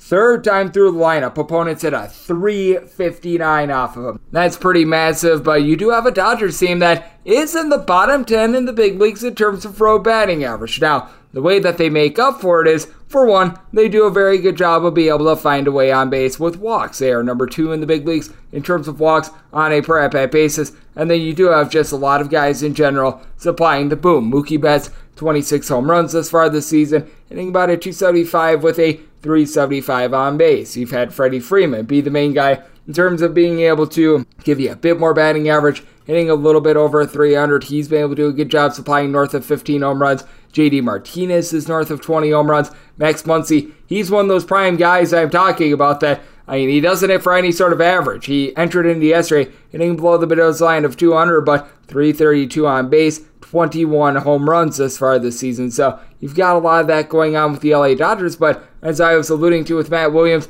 got a pair of bullpens that just absolutely stink on ice. For the Mets, you've got Brooks Raley, who's been a good setup guy for David Robertson, who has been terrific, but Mets overall 21st in the big leagues in terms of bullpen area, with the likes of Dominic Leone and company coming out of the bullpen. Adam Ottavino, they just have no idea what they're doing. And for the LA Dodgers, so many guys have went backwards with this bullpen. Yancy Almonte, Alex Vesia were tremendous in the bullpen last year. They've got north of 5 ERAs. Caleb Ferguson, Brusardo Greider all have been relatively okay along with Evan Phillips, but when you're relying upon someone like Nick Robertson, that's rough. I will say for the Dodgers, top 10 team in terms of bullpen ERA over the last 30 days, so starting to round into form, but hard to have a lot of faith there. And then for Bobby Miller, the 5-1 record with him is just so deceiving. He's now got a 4.50 ERA, certainly was having a very good run of things early on, and it does feel like the league has caught up to him a little bit. Now, part of it has been a bit of bad luck as well. He's only giving up about 0.8 home runs per 9 innings. He is giving up a little bit north of 3 walks per 9 innings, though, has given up 3+ runs in each out of his last 4 starts. The Demons only lost really one of his starts. That was that 15-0 shellacking that they took against the San Francisco Giants, but he is starting to give up a little bit more hard contact, and he's going up against a Mets team that you've got the 2 Franciscos. Francisco Alvarez along with Francisco Lindor, combined 36 home runs between the 2 of them. Both of these guys hitting in that neighborhood about a 235 to 240. It has honestly been great for them getting on base, but prior to the All-Star break, they were really starting to pick it up. You do need Pete Alonso to be a little bit more consistent in terms of just finding a way on base, as well as, the home run power has been tremendous. 26 home runs, but hardly over a 300 on base. He's been in a little bit of a funk as going into the game on Saturday. He had not had a hit ever since he had a multi-hit game on July 6th, so a 4-game hitless drought for him. That's not necessarily too terrific. You do have Tommy Pham, who's really picked it up. He's been hitting well above a 300 over the last 35 days. Brandon Nimmo has been able to find a way to be able to move the line. Jeff McNeil is not what he's been in past years, but still finding a way on base along Starling Marte. So I do think that with the New York Mets, they should be a little bit of a favorite. Still do have some trepidations with Scherzer, especially the 3rd time through the lineup. So I am in agreement with Matt Williams as long as you've got the 8.5 that I'm seeing, I do like it over. I set mine at an 8.8 and set my money line at a minus 119. So plus 120 or greater, looking at the Dodgers, minus 118 or less, looking at the bets on the money line. 959, 960 on the betting board. The Washington Nationals, they're on the road. They're facing off against the St. Louis Cardinals. Captain Jack Flaherty is going to be going for the Cards, and Josiah Gray is on the bump for Washington. Washington between a plus 160 to a plus 165 underdog, between minus 180 to a minus 190 is your number on St. Louis, with 8.5 to 9 being the total on the 9. Under is minus 120, the over is even on the 8.5, over is minus 120, and the under is even. I did set the Cardinals at a minus 207 on the money line, was willing to lay up to a minus 114 on that run line. Right now you're getting a plus 105, so sign me up there. Jack Flaherty has had a rough time with regards to command all season long, but you know who else has really had a rough time with regards to command? Josiah Gray. And Josiah Gray has been one of the luckiest pitchers in baseball all season long. Credit where credit is due for being able to miss a few more barrels than last season, as last year he was giving up right around 2.3 home runs per 9 innings. He's been able to downgrade that to more like 1.3 home runs per 9 innings, but if you're looking for regression candidates, in my opinion, this is one of the top ones in all of baseball. Credit where credit is due for him being able to be an all-star this past season, but he's getting 8.3 strikeouts, 4.2 walks per 9 innings, 3.41 ERA with a fielding independent of a 4.78. That really speaks to me, and for Josiah Gray, what I will give him a little bit of credit on, as well as the fact that over the last few years, he's actually been a little bit of a better road pitcher than a home pitcher, and that has manifested itself very much this year. 4.20 home ERA, 2.39 road ERA. I think that he's doing for a little bit of positivity at home, as he's given up 9 home runs at 36 and a third innings at home, 5 bombs at 64 innings on the road. So I do think that irons out a little bit. And then for Flaherty, I did mention the fact that he's had his walks issues, and he actually leads the National League in hit by pitches as well. But the 4.7 walks per 9 innings needs to clean that up. But swing and miss stuff has been able to return from about 8.5 strikeouts per 9 innings. And he's done a good job of being able to mitigate the deep ball. This is the first time in his career he's giving up less than a home run per 9 innings. So that has been of positivity. And now he gets to go up against the Washington Nationals team that they are very much a free-swinging team. They don't strike out. They are actually number 1 in the big leagues in terms of fewest strikeouts on a per-at-bat basis, but you've also got a bunch in which they're in the bottom 5 of the big leagues in terms of overall home runs. Jeimer Candelario, Lane Thomas, both of these guys have been able to hit a double-digit amount of bombs and combined 27 home runs between the two of them. Keibert Ruiz has 9 of his own.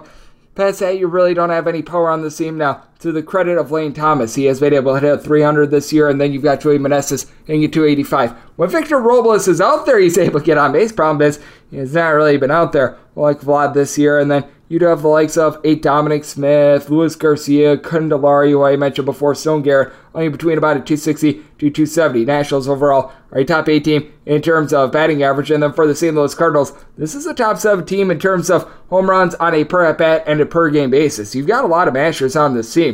Paul Goldschmidt, Nolan Gorman, and combined 32 home runs, but for Goldschmidt, always a concept for being able to get on base, right around a 370 on base as far as the season. Gorman, over the last 35 days, hitting below a 200. That is a worry spot. Nolan Arenado, he's been able to supply 19 home runs, and after what was a really rough start of the season, if you look from May on, he's been hitting well above a 300. He has really been able to find it, and at home, hitting a 321. Home run power is actually down at home. Only 7 of his 19 home runs have come at home, but does a very good job getting on base. That's just exactly what the Cardinals need. And the Cardinals, they do average a little bit more than a home run per game at home rather than on the road. And typically for the Cardinals, a weak point of this team is the bullpen, because you legitimately don't have a single pitcher in this bullpen that has thrown more than 7 innings this year with an ERA that is below a 3.5. That is because Ryan Helsley, their main closer, is currently out of the fold. As a result, the Cardinals are 25th in terms of bullpen ERA. You've got so many guys like James Naile, Andre Palante, Jordan Nix that all have right around about a 4 to a 4.5 ERA. Genesis Cabrera's in that fold as well, but somehow, someway, the Washington Nationals are worse with regards to their bullpen ERA. They are dead last in the National League with that regard. As a matter of fact, Jordan Weems has been relatively okay in this bullpen, sub-3 ERA. Mason Thompson has given you a little bit of something, but Yohan Adon is out getting thrown out of the bullpen. Corey Abbott is rocking north of a 5 ERA. Amos Willingham is not the answer for this team. Not great, to say the least. I do think that Jack Flaherty gives up a few walks here, but with the free-swinging nature of the Washington Nationals, I think that is going to be playing to his advantage. This is a circumstance where I'm going to be willing to lay that run line of the St. Louis Cardinals. Did set my total at an 8.8 as well because I do think that the Cardinals get to use Cy Gray. Cardinals have been one of the best teams at home at being able to generate runs, so a circumstance where I'm looking at the over and the run line of the St. Louis Cardinals. 961, 962 on the betting board. The Kansas City Royals are playing against the Tampa Bay Rays. Zach Eflin hopes to not be Eflin awful for the Rays. Jordan Lyles is on the bump for the Royals. Currently, the only place I'm seeing a number up is DraftKings. The total on this game is 10, over and under both at minus 110. Rays are minus 230 on the main line, minus 150 on the run line. With the Royals, you're getting them at a plus 195. And the Royals have won one start of Jordan Lyles thus far this year, and I don't think that this is going to be number 2. I was willing to lay up to a minus 170 on the run line. I needed north of a plus 250 to even consider the Royals on the money line. This is just a non-backable side. Now, I recognize that Jordan Lyles' one win thus far this year did come against the Tampa Bay Rays, but the team has won in 16 in his starts. If you were getting plus 1,000 on the Kansas City Royals, you'd still be down about $600. I mean, my goodness, they're just so bad when he's out there on the mound. Now, is Jordan Lyles a little bit unlucky this year? Yes, he's got a 6.42 ERA. The fielding independent is about a point lower, but he's still giving up about 1.9 home runs per 9 innings. He's giving up 2.8 walks per 9. Is he a little bit better at home? Yeah, but I mean, it's still a 5.51 ERA. He's still giving up north of 2 home runs per 9 innings. Having to go up against the Tampa Bay Rays team in which you've got just such great balance with this team. You've gotten at least 7 home runs out of 11 different players, and you've been able to get a double-digit amount of bombs now out of 7 different players, and every one of these guys, since Jose Siri, who's been really leading the way with 16 home runs, they've all been able to hit at least a 265, and all but one of these guys as well, at least a 339 on base, like Randy Arozarena giving you a 386 on base with his 16 home runs, Andy Diaz north of a 400 on base. Just such a fearsome lineup, and for Jordan Lyles, he's backed up by a bullpen that's in the bottom 5 of the big leagues to start with in terms of ERA. And on top of that, now you've got yourself a situation where your best bullpen piece in Aroldis Chapman, he's out on the Texas Rangers. The likes of Taylor Clark, Jose Cuas, Scott Barlow, all posting up ERAs north of 4. Not terrific for this team. And to play 18 innings yesterday as well. And for the Tampa Bay Rays, going into yesterday, really the best team in the American League in terms of bullpen ERA over the last 35 days. Now, they did have to go into their bullpen quite a bit as well, but Jake Diekman, Robert Stevenson, they've been nice reclamation projects that got picked up off the scrap heap, especially Diekman, who since getting to Tampa Bay has had a sub-3 ERA. And then you've got the likes of Shawn Armstrong, Pete Fairbanks, Jason Adam, Colin Pouchet, all being able to give you a sub-3 ERA. If you do have a little bit of trepidation with Zach Eflin, it is because he has been a vastly different pitcher on the road than he has been at home. This dates all the way back to his time with the Philadelphia Phillies. 9-1 with a 2.34 ERA in its 10 starts at home this far this season, giving up less than a home run per 9 innings on the road. Command is so good. Overall, he's giving up about 1.3 walks per 9 innings, both home and road, but on the road, he is starting to give up more around about 1.1 to 1.2 home runs per 9 innings. That ERA just jumped to a 4.65, but you're going up against the Kansas City Royals team that don't have a lot of guys that are able to move the line. You've got Salvador Perez and you've got Bobby Witt Jr. Both of these guys, a combined 30 home runs, 15 home runs apiece, both hitting about a 255, but they both have a sub 300 on base, and nobody else on the roster that is active because Vinny Pasquantino is out for the year has north of 6 home runs. And then you've got the likes of Michael Massey, MJ Melendez, Kyle Isabel, along with Samad Taylor. You go down the list of guys hitting at 220 or lower, and it is rampant. I think that this is a Royals team that's just completely outgunned in this spot. Jordan Lyles is an unbackable side. Now, I did set my total more around a 9.2 here at the 10. It's went a little bit too far because I do think that the Rays hold down a really bad Kansas City Royals offense. So I'm going to be looking at the under, but with the Rays, was willing to lay up to a minus 170 on this run line. So looking at that Rays run line and the under of 10, 963, 964 on the betting board. The Texas Rangers playoffs to the Cleveland Guardians. Tanner Bibby goes for Cleveland, and Martin Perez is on the bump for Texas. Texas is back to being a favorite, anywhere between minus 125 to a minus 130, anywhere between plus 110 to a plus 116 is your number on Cleveland. 9 to 9.5 is your total on the 9.5. Under is minus 125, the over is plus 105 on the 9. The over is minus 115, and the under is minus 105, and this is just not enough of a plus price for me to be able to back Cleveland. I set the Texas Rangers as a minus 134 favorite. A big reason why is because Martin Perez has been significantly better when he has been at home rather than when he's been on the road.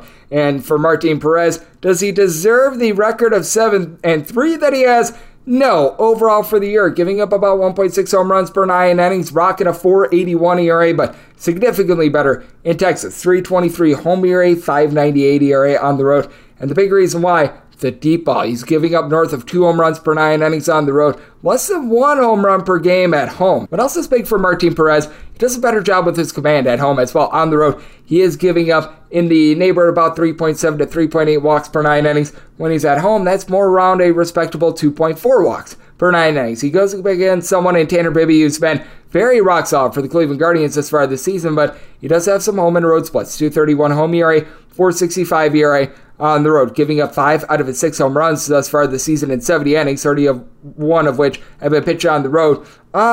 So that is something to note, and opponents are hitting north of 80 points higher off of him on the road. Should this iron out a little bit? Yes, but Cleveland is very much a pitcher's ballpark, and for the Guardians, they're going to be backing up Tanner Bibby with a really good bullpen. This team has been either number 1 or number 2 all season long in terms of bullpen ERA, with the likes of Eli Morgan, Trevor Stephan, Angel De Los Santos, Nick Sandlin, all being able to give you a sub 3.3 ERA. They're currently dealing with the injury to James Karinchak. That makes no difference whatsoever. Emmanuel Clase has been a little bit shaky at the closer spot, but all in all, they've been able to do a solid job. Texas Rangers, meanwhile, they're a bottom 8 team in terms of bullpen ERA, but reinforcements have arrived with Aroldis Chapman joining the fold. You've got the likes of Brock Burke, Will Smith, Jose Leclerc giving you a sub 3.5 ERA, so that should be very helpful. And for the Texas Rangers, on any given day, 8 out of their 9 starters are hitting north of a 270, with typically the man that is not Adolis Garcia is leading the way with 24 home runs. Josh Young, 19 bombs, hitting at 275. Marcus Semien, Nate Lowe, both hitting between about a 270 to 275. Both of these guys have a double-figure amount of homers.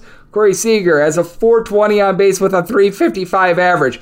In any normal year, there's a case to be made, even with the games that he's missed, that he'd be a little bit more in the MVP conversation. He has been that good thus far this season. Meanwhile, you've got a Cleveland Guardians bunch that currently they're dead last in the big leagues in terms of total home runs, and they've been able to overcome this in the past. Last season, they were second worst in the big leagues in terms of total home runs, still made the playoffs because you did have plenty of guys that they found a way on base. You do need a little bit more out of the likes of Ahmed Rosario, Stephen Kwan, Will Brandon. All these guys hit north of a 270 last season. They're all hitting 270 or lower thus far this season. Now, Josh Naylor hitting above a 312 home runs. Jose Ramirez, 14 bombs, hitting about a 285 with a 360 on base. That's helping out this team, but last year you had Oscar Gonzalez helping this team out. You don't have that this season, so that's been a little bit rough for this Cleveland Guardians bunch. I do think that Texas, they just have a little bit too much firepower, and with the way that Martin Perez pitches at home, I do think that they get the job done. I do think that this is going to be a lower scoring affair. Though Texas has been tremendous with their offense, I do think that a little bit of negative regression is coming for them, and Tanner Bibby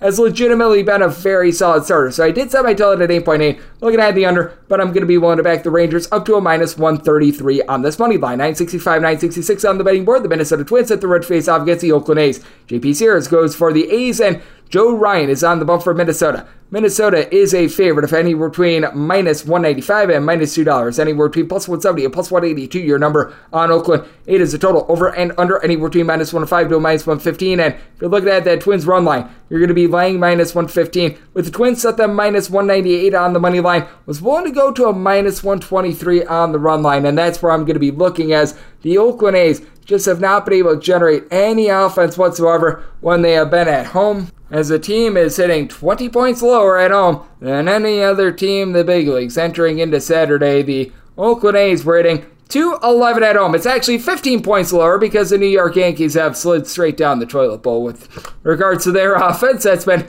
interesting to take a look at, but you're just not getting any pop right now out of this Oakland A's team, as nobody on this roster has been able to give you north of 5 home runs when they've been at home this far this season. Brett Rooker giving you a respectable about 340 on base, and when Ryan Note is out there, overall for the season, north of a 375 on base, and slips him more around a 335 when he's at home, as Sari Ruiz has led the league in stolen bases, but now he's on the injured list, and he's really the only guy that has seen north of 60 at-bats at home this season that's hitting above 240. So lots of issues right now for the Oakland A's, and they also have the dead last bullpen in terms of ERA this far this season. They get Richard Lovelady off the injured list, but since returning for the injured list, he has not been himself, as he's been posting up north of 4 ERA overall for the season. Something like Dawson Pruitt giving you a 4 ERA. he's one of the better relievers for this team. And for Minnesota, it is rough that they've got Brock Stewart out of the fold, but Jordan Balazovic, along with Yohan Duran, both of these guys have been incredible in the bullpen. Both of these guys have been able to supply a sub-2 ERA, and that's a big reason why you do have the Minnesota Twins entering into the series, number 7 in the big leagues in terms of bullpen ERA. Even someone like an Emilio Pagan has become a little bit more trustworthy for the team. Now, for the Minnesota Twins, what's killing them is that they and the Detroit Tigers in the very same division, they are dead last in the big leagues in terms of road batting average. But you know what should be able to get them going? A series against the Oakland A's. As you take a look at the starting lineup yesterday, only 2 guys entered in the game for the Minnesota Twins, hitting above a 244. Donovan Solano, who has been able to give you about a 383 on base, and Ryan Jeffers hitting about a 250, 360 on base. They've been able to do their part. And for the Twins, they're actually an above average team with regards to home runs, but all 5 of their guys that have been able to give you a double figure amount of homers entered into yesterday hitting at 220 or lower. Carlos Correa, Michael A. Taylor, Joey Gallo, Byron Buxton, Max Kepler. So that's a little bit of a problem. Nobody giving you north of a really 303 on base, and the Royce Lewis injury, it is hurting them quite a bit. And I will say, for JP Sears, he has been able to do a really nice job at home. As for JP Sears, he really has been one of the lone bright spots for the Oakland A's, but he still does give up quite a bit of hard contact. 3.97 ERA compared to a 4.88 fielding independent. Has been able to up his strikeout numbers though this far this season, right around 8.4 strikeouts per 9 innings. Comes in teeter-totterish form, as in his last 5 starts, he's given up 2 runs or fewer in 3 of them. He's given up 4+ runs in the other 2. Now, for JP Sears' ballpark suits what he's looking to do very well, because it is a little bit more of a pitcher's ballpark, though. It does play a little bit more hitter-friendly during the daytime, and he has given up 9 home runs in 39 innings in Oakland. And if you're giving up those sorts of home runs in Oakland, you certainly are giving up a lot of hard contact, though all in all, he's giving up an opponent's batting average of a 220, which I do find to be very fascinating to say the least as well. But I do think that Joe Ryan certainly going to be able to outduel him. For Ryan, he's struggled a little bit on the road with a 4.14 ERA, and he himself has given up a lot of hard contact, giving up about 1.4 home runs per 9 innings, but he's done a really good job of being able to control the walks. He's only giving up about 1.5 to 1.6 walks per 9 innings, getting north of 10 strikeouts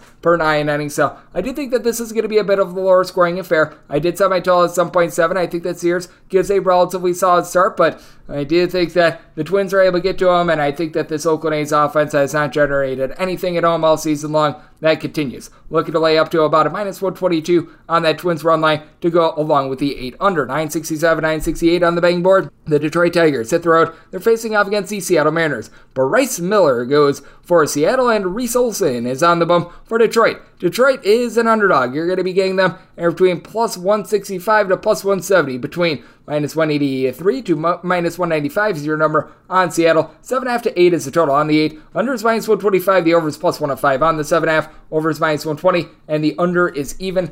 I needed at least a +180 to take a shot here on the Detroit Tigers. If you're taking a look at the run line, by the way, you're going to be finding Seattle laying a run and a half, getting anywhere between about a +105 to a +110. I do need at least a +108 to take a shot there, but seeing that +110, I'm going to be willing to dive in. For Bryce Miller, he's been able to do a supreme job with his command. Now, Bryce Miller is going to be making his first start since the end part of June. He spent a little bit of time on the injured list, but I do think that going up against the Detroit Tigers for his first start, that's a good way to be getting graded, as the Detroit Tigers bottom 2 in the big leagues in terms of road batting average. For Miller, he's been rock solid all season long at home, giving up about 1.1 home runs per 9 innings at home. I talk about the command. He's only been giving up about 1.9 to 2 walks per 9 innings, all still while being able to get 8.5 strikeouts per 9 innings. Certainly did have a little bit of a rougher go of it after his first few starts, because if you take a look at what he did in his first 5 starts of his career, he gave up 4 runs. There was only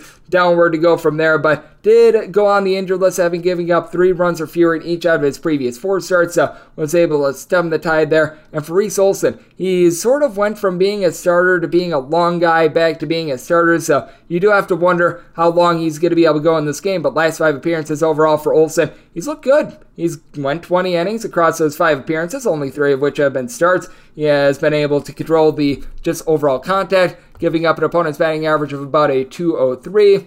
It's a 270 overall ERA in that time span. And for Olsen, I do think that this is another one of those young guys that could be able to develop for the Detroit Tigers, but do have a few trepidations with him as well, because he is someone that is giving up a little bit of a home run per 9 innings. His strikeout numbers are good, but he's also went up against the Royals quite a bit. He faced off against the Minnesota Twins in one of his recent outings as well, the Oakland A's too, so he's had a little bit of a favorable schedule, but the Seattle Mariners certainly not a team that necessarily mashes. You do have a pair of guys in Teoscar Hernandez, coupled with Julio Rodriguez, who entered into yesterday, both hitting in that pocket about a 245 to 255, combined 28 home runs. Cal Raleigh and Eugenio Suarez, Jared Kelenic, all have been able to hit for 11 home runs thus far this season, with Suarez and Cal Raleigh both hitting below a 235. Kelenic for the year is sitting at 250, but over the last 40 days, he's sitting right around the Mendoza line of 200, and I believe that he's got one home run in the last 35 days. That has not been terrific. And then you've got guys like A.J. Pollock, Colton Wong, Taylor Trammell that just have not been able to move the line whatsoever. The Mariners currently in the bottom 6 in the big leagues in terms of batting average. Mentioned it with the Tigers. This has been one of the most anemic offenses in all of baseball. You've got two guys with north of 9 home runs thus far this season. Spencer Torkelson, Jake Rogers, combined 23 home runs. Both of these guys hitting below 230 entering into yesterday. Javi Baez, 257 on base at a 222 batting average without a lot of power. He's about as useful as a poopy flavored lollipop. It's not good. Nick Maiden on it has given you nothing whatsoever as well. Eric Haas is hitting about a 205. Now the good news is Riley Green is back to full. 360 on base, hitting nearly a 300. Not a ton of pop, but he's starting to give you a little bit of something. And for the Tigers, this bullpen is respectable. They're about league average in terms of bullpen ERA. It would be a little bit better if it weren't for some of the long guys that they've trotted out there and just some of the pitching injuries that they've dealt with the rotation with the likes of Trix Gubo, Eduardo Rodriguez and company, as you've had the likes of Jason Foley, Jose C. Serrano, Tyler Holton give you a sub-3.4 ERA. And then for the Seattle Mariners, they're in the top 10 in terms of their bullpen ERA as well as Ty Adcock. Entered into the weekend still having yet to give up a run throughout his career. Taylor Saucedo, Andres Munoz, they've been able to give you a sub-3 ERA. Gabe Speier has seen things spiral out of control a little bit. Matt Festa is someone's going to be relied upon for innings, but all in all, do like the way that the Mariners have been able to deliver in the bullpen. So I do think that this is going to be an interesting circumstance. Personally, I would rather have a 7.5 over rather than an 8 under, because it is a case where Miller is coming off of the injured list, so I do think that there might be some hiccups along the way, and I do think that the Mariners are going to be able to get to Reese Olson in this spot, so I'm going to be willing to take the Mariners at a plus 108 or better on the run line, and at a 7.5 or less, going to be taking a look at the over. 969, 970 on the betting board. The LA Angels, they play us to the Houston Astros. Christian Javier is on the bump for Houston, and Tyler Anderson is on the bump for the Angels. Angels are an underdog of between plus 120 to a plus 125, between minus 133 to minus 145. Your number on Houston. 9 is the total, over and under, anywhere between even money and minus 120. So I want to shop around accordingly there. And for the Astros, I did set them at a minus 138 on the money line. Now, Christian Javier does have some concerns. The velocity has been a little bit all over the place, and just from talking to people that they just in general know pitching, they've been looking at this, and just in watching a little bit of film on Christian Javier since this was being mentioned as well, I went back and taken a look at just the general movement on his pitches, and it's not quite the same as it was last season, which is why he did enter into the All-Star break in really bad form, having given up 4+ runs in 4 out of his last 5 starts after a really good start to the season, which is why his ERA is now at a 4.34. I do think that someone that really needed the All-Star break was someone like Javier, who's actually been better with regards to his command. He's down to about 2.5 walks per 9 innings, but the swing and miss stuff, in which was 11.7 strikeouts per 9 innings last year, that's down to about 8.1 strikeouts per 9 innings. Good news for him, though, is that the LA Angels are completely banged up right now. You've got Shohei Ohtani in fold, who's been able to give you 32 home runs. He's hitting at 300. That's terrific, but Taylor Ward has been a little bit up and down. He's been hitting for about a 245, 250 along with Zach Neto. I do give a little bit of credit to the fact that they picked up Mike Moustakas along with Eduardo Escobar a few weeks ago. That gives them just guys that are able to get on base in general, so that helps. And Hunter Renfroe, hitting about a 250, 15 home runs, that's solid. But when you're missing Anthony Rendon, Brendan Drury, coupled with Mike Trout, all guys are giving you a double-figure amount of homers, all guys are able to get on base, that's relatively rough. And then for Houston, they're still dealing with the Yordan Alvarez injury, but Kyle Tucker has really been able to pick it up. He's been a little bit all over the place this season, but over the last 3 days, entered into yesterday with a 427 on base. Not necessarily a ton of thumping power with 4 home runs, but he's really been able to do a good job with more of that double sort of power. You've got Jeremy Pena, Yanier Diaz, both with 10 home runs. You need Pena to be able to step it up, as he and Alex Bregman both hitting between about a 235 to 245. Bregman draws some walks, but it's been a little bit of a disappointing season for him. But someone like a Mauricio Dubon, throwing their Corey Julks, both hitting about a 275 to 285. That has been a nice find for the Houston Astros, and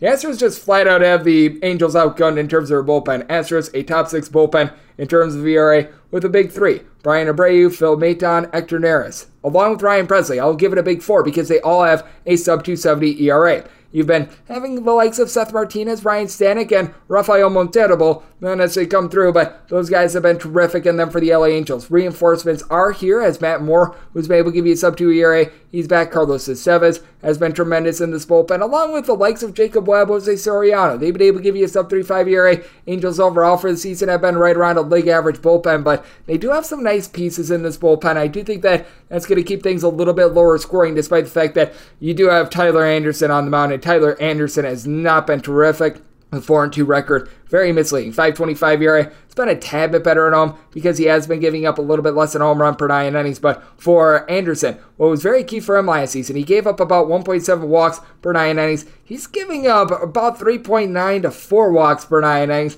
He's not a strikeout guy. He only gives you about 7.2 strikeouts per 9 innings. Just not great, to say the least. He's been able to guide the Angels to victory in a lot of his starts, to his credit, but that was one you had on the fold. Mike Trout, Anthony Rendon, guys like this. As a matter of fact, there was a nice 7-1 run that they had on him for the beginning of the month of May all the way through the back half of June. They've now lost 3 straight of his starts ever since the injuries have started to pile up, and I think that this is going to be number 4. I did set the Astros minus 138 on the money line. I do think that the All-Star break did Christian Javier a little bit of good. And when it comes to total, I did set it at an 8.8 with all the ailments that the Angels are going through, and the Astros not necessarily being too terrific on offense themselves. Looking at the under and looking at the Astros on the money line, 971, 972 on the betting board. The Atlanta Braves play host the Chicago White Sox. Dylan Cease goes for the Sox. Kobe Allard is on the bump for Atlanta. Atlanta is a minus 158 to a minus 165 favorite, between plus 140 and plus 150 your number on the White Sox. 9.5 is the total. Under is minus 120. The over is even. With the White Sox, being able to get north of a plus 145 is an offer I just simply can't refuse. I recognize that this Atlanta Braves team is really awesome with their offense, but you're making Kobe Allard a more than minus 160 favorite against Dylan Cease. I mean, there's just a point of no return, and I think we've reached it with the Atlanta Braves. Kobe Allard should not be this big of a favorite against Dylan Cease under darn near any circumstance. With Allard, he's made 3 total appearances this year, posting up a 4.22 ERA. The strikeout numbers appear to be up a little bit. You take a look at what he was able to do at the minor league level at Gwinnett this season. It's a small sample size of 2 starts, but he was showing some solid swing and miss stuff there. But we've seen Kobe Allard at the big league level, and he's got a career 5.99 ERA. Actually began his career with the Atlanta Braves, still only 25 years old, which I feel like he's much older than 25 years old, but he gives up a lot of hard contact, has never really been tremendous with regards to command, and in the just appearances I've seen from him thus far this season, he just doesn't warrant this sort of price. Meanwhile, for Dylan Cease, he had a brutal start to the season, but it looks like he's starting to pick it up once again. He did have that rough start going into the All-Star break against the St. Louis Cardinals, where he gave up 5 runs, but prior to that, had a string of 6 straight starts in which he went at least 5 1/3 innings, gave up 3 runs or fewer in every one of them. For Dylan Cease, the strikeout numbers, they are back in full force. He's been able to give you north of 10.5 strikeouts per 9 innings. Has been a little bit more rough on the road with a 4.60 road ERA, but he's not giving up a lot of home runs. He's giving up less than a home run per 9 innings on the road. On the road, he's giving up about 3 walks per 9 innings, which, if he's able to do that, he's going to be just fine, because what really dooms Dylan Cease is the walks, because he's backed up by a bullpen that just stinks. You've got Keenan Middleton, Gregory Santos, who are able to give you a sub-3 ERA, and then a whole bunch of junk, as the White Sox are currently 26th in the big leagues in terms of bullpen ERA, with the likes of Aaron Bummer and company out there. Not so terrific. Kendall Graveman has been relatively solid, but you're right now having Liam Hendricks along Garrett Crochet on the injured list. Far from ideal, going up against an Atlanta Braves bullpen that they really have picked it up over the last 35 days. Top bullpen in the National League in terms of ERA. Overall for the season, top bullpen in the National League in terms of ERA. Kirby Yates being able to get his ERA down to about a 3.3 along Colin McHugh. Rocio Iglesias took him a little bit of time to come off of injury. He's been tremendous over the last month and a half or so as well. Ben Heller has been a nice find for this bunch as well. They've done a good job of being able to put together some nice bullpen pieces. And then we talk about this Atlanta Braves lineup. You've got Matt Olson with 30-plus home runs as far this season. Then Ozzie Albies, Ronald Acuna Jr.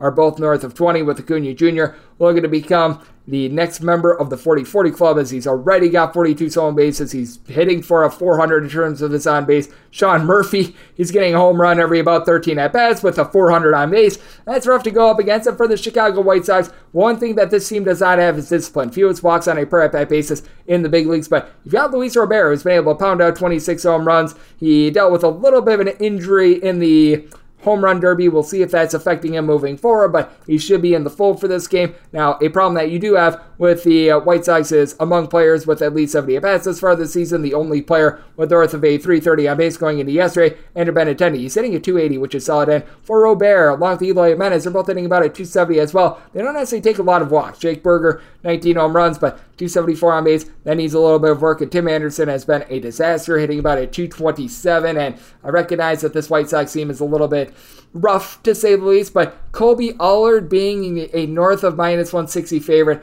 I can't get on board with that. I do think that Dylan Cease is going to have success in this spot. I set my total at an 8.8. This is a circumstance where I'm going to be willing to take a look at the under, and I am also going to be willing to ride with the money line of the Chicago White Sox. 973, 974 on the betting board. It is the Miami Marlins, and they are on the road. They're facing off against the Baltimore Orioles. We know that for the Orioles, it is going to be Kyle Baradish, and it is good to be determined for the Fish, which is why this game is presently off the board. I looked on Fangraphs, and Fangraphs is currently projecting as if we are going to be getting Jesus Luzardo. So that's what I base this off of. If we don't get Jesus Luzardo, this is going to be updated. And if we get like Brian Hoying and said, that would probably be north of a 40-cent differential. So you do want to note that there is quite a bit of volatility as to which starter we are going to be getting. But assuming we get Bradish versus Luzardo, I did set the Orioles at a minus 132 money line favorite, and maybe my total to wear an 8 or less. Going to be taking a look at the over 8.5 prior to the under. Not going to be going too far on Luzardo because that is very much speculation at this point. But with Bradish, this guy comes in looking really awesome. 2 runs or fewer surrendered in each out of his last 5 starts.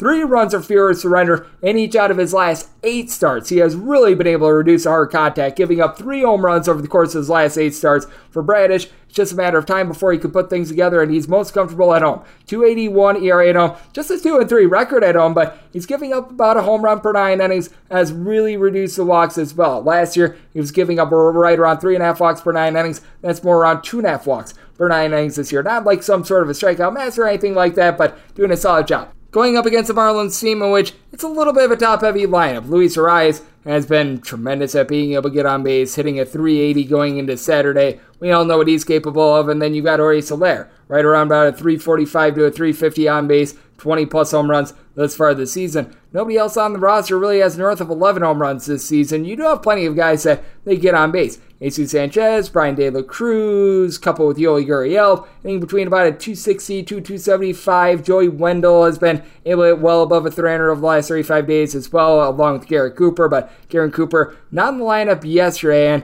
I know that Dane Myers had a little bit of a tough read on a ball yesterday, but he has been very good at center field, being able to get on base as well, but not really a lot of pop outside of Jorge Soler. And then for the Baltimore Orioles, they're just one of the classic Bill Belichick do-your-job sort of offenses. You don't necessarily have that one star-studded guy. Anthony Santander has been able to give you right around 15 to 16 home runs, hitting right around at 265, but you've got a whole is greater than the sum of its parts team, with most of these guys having right around like 10 to 12 home runs. Not a ton, but at the same time, they're doing just enough, as the team entered into Saturday 6th in the league in terms of runs per game, actually right around about 4.4 runs per game at home compared to 5.6 on the road. Shows how much the ballpark dimensions at Camden Yards have turned things around. But Austin Hayes hitting well above a 300, and Lee Rushman 375 on base. He, along with Adam Frazier, Ryan Mountcastle, Gunnar Henderson, all between 11 and 13 home runs. And for Mountcastle, he missed quite a bit of time due to injury. Him being back in the fold, that's big. You need more out of Jorge Mateo. He's been able to give you 22 stolen bases, but doesn't do you a lot of good if you can't get on base to be able to steal those bases. But Aaron Hicks has been able to pick up the slack ever since he's gotten into town as well. So a very interesting spot with a Orioles bullpen that is a little bit top heavy, because you've got Felix Bautista, Yadier Cano, both of these guys a sub 175 ERA. past that, you've got Danny Colombe, who's been able to give you a sub-3 ERA, but everyone like Brian Baker, Mike Baumann, they need to pick it up a little bit. And then for the Miami Marlins, you do have quite a few guys like Steven Okert, AJ Puck, who have been relatively solid in the bullpen, but Puck's ERA, that's approaching right around 4 right now. JT Turcois has been a little bit all over the place as well, and if you do get Jesus Luzardo, he has had some pretty demonstrative home and road splits, and if you don't get Jesus Luzardo, probably a rough circumstance. Like I said, with Jesus Luzardo in there, I'd be willing to take a plus 133 or higher with the Marlins on them. If Kyle Bradish versus Jesus Luzardo does happen, minus 131 or less, looking at the Orioles money line with 8 or less being a play on the over, 8.5 higher to the under, and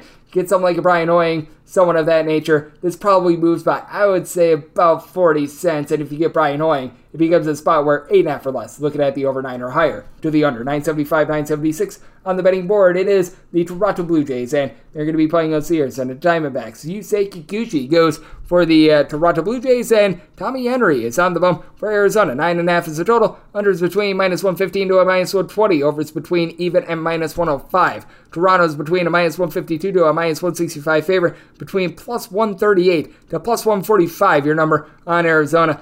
I did set the Blue Jays at a minus 177, and if you're taking a look at that run line, you're getting it at a plus 120.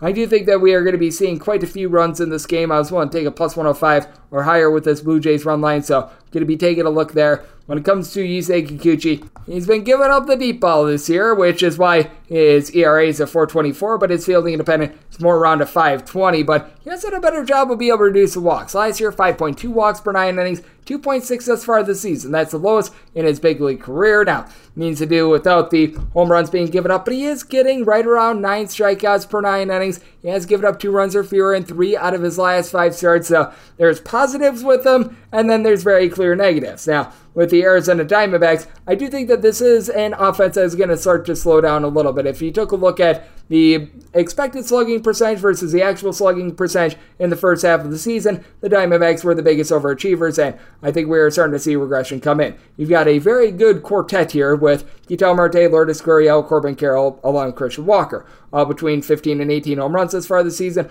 allowing for at least a 259 with at least a 318 on base. So that's what you like to see. Corbin Carroll, 26 stolen bases, and you've got Geraldo Perdomo, Jake McCarthy. These are guys that are able to swipe some bags as well. And for Perdomo, about a 382 on base, but this is a bunch that towards the bottom of the fold, they've been mixing and matching with guys like Alek Thomas, Evan Longoria, guys like this. It has been a little bit of teeter-totterish, and for the Blue Jays, this offense, it appears to be finding it with Vlad Guerrero Jr. He's coming off of the home run derby, and hey, he's been able to get a home run in one of his first 2 games, which is something that you do like to see. Bo Bichette, he's up to 16 home runs, hitting right around about a 315, and then got plenty of guys that are able to get on base. As a matter of fact, for this Blue Jays team, each of their top 6 hitters in the lineup yesterday, at least a 335 on base. George Springer's been able to give you a double-figure amount of homers, along with Matt Chapman. Both of these guys between a 265 to a 275 average, both between 12 and 13 home runs. Kevin Kiermaier has been able to give you about a 330 on base, with Merrifield sitting about a 290. So all in all,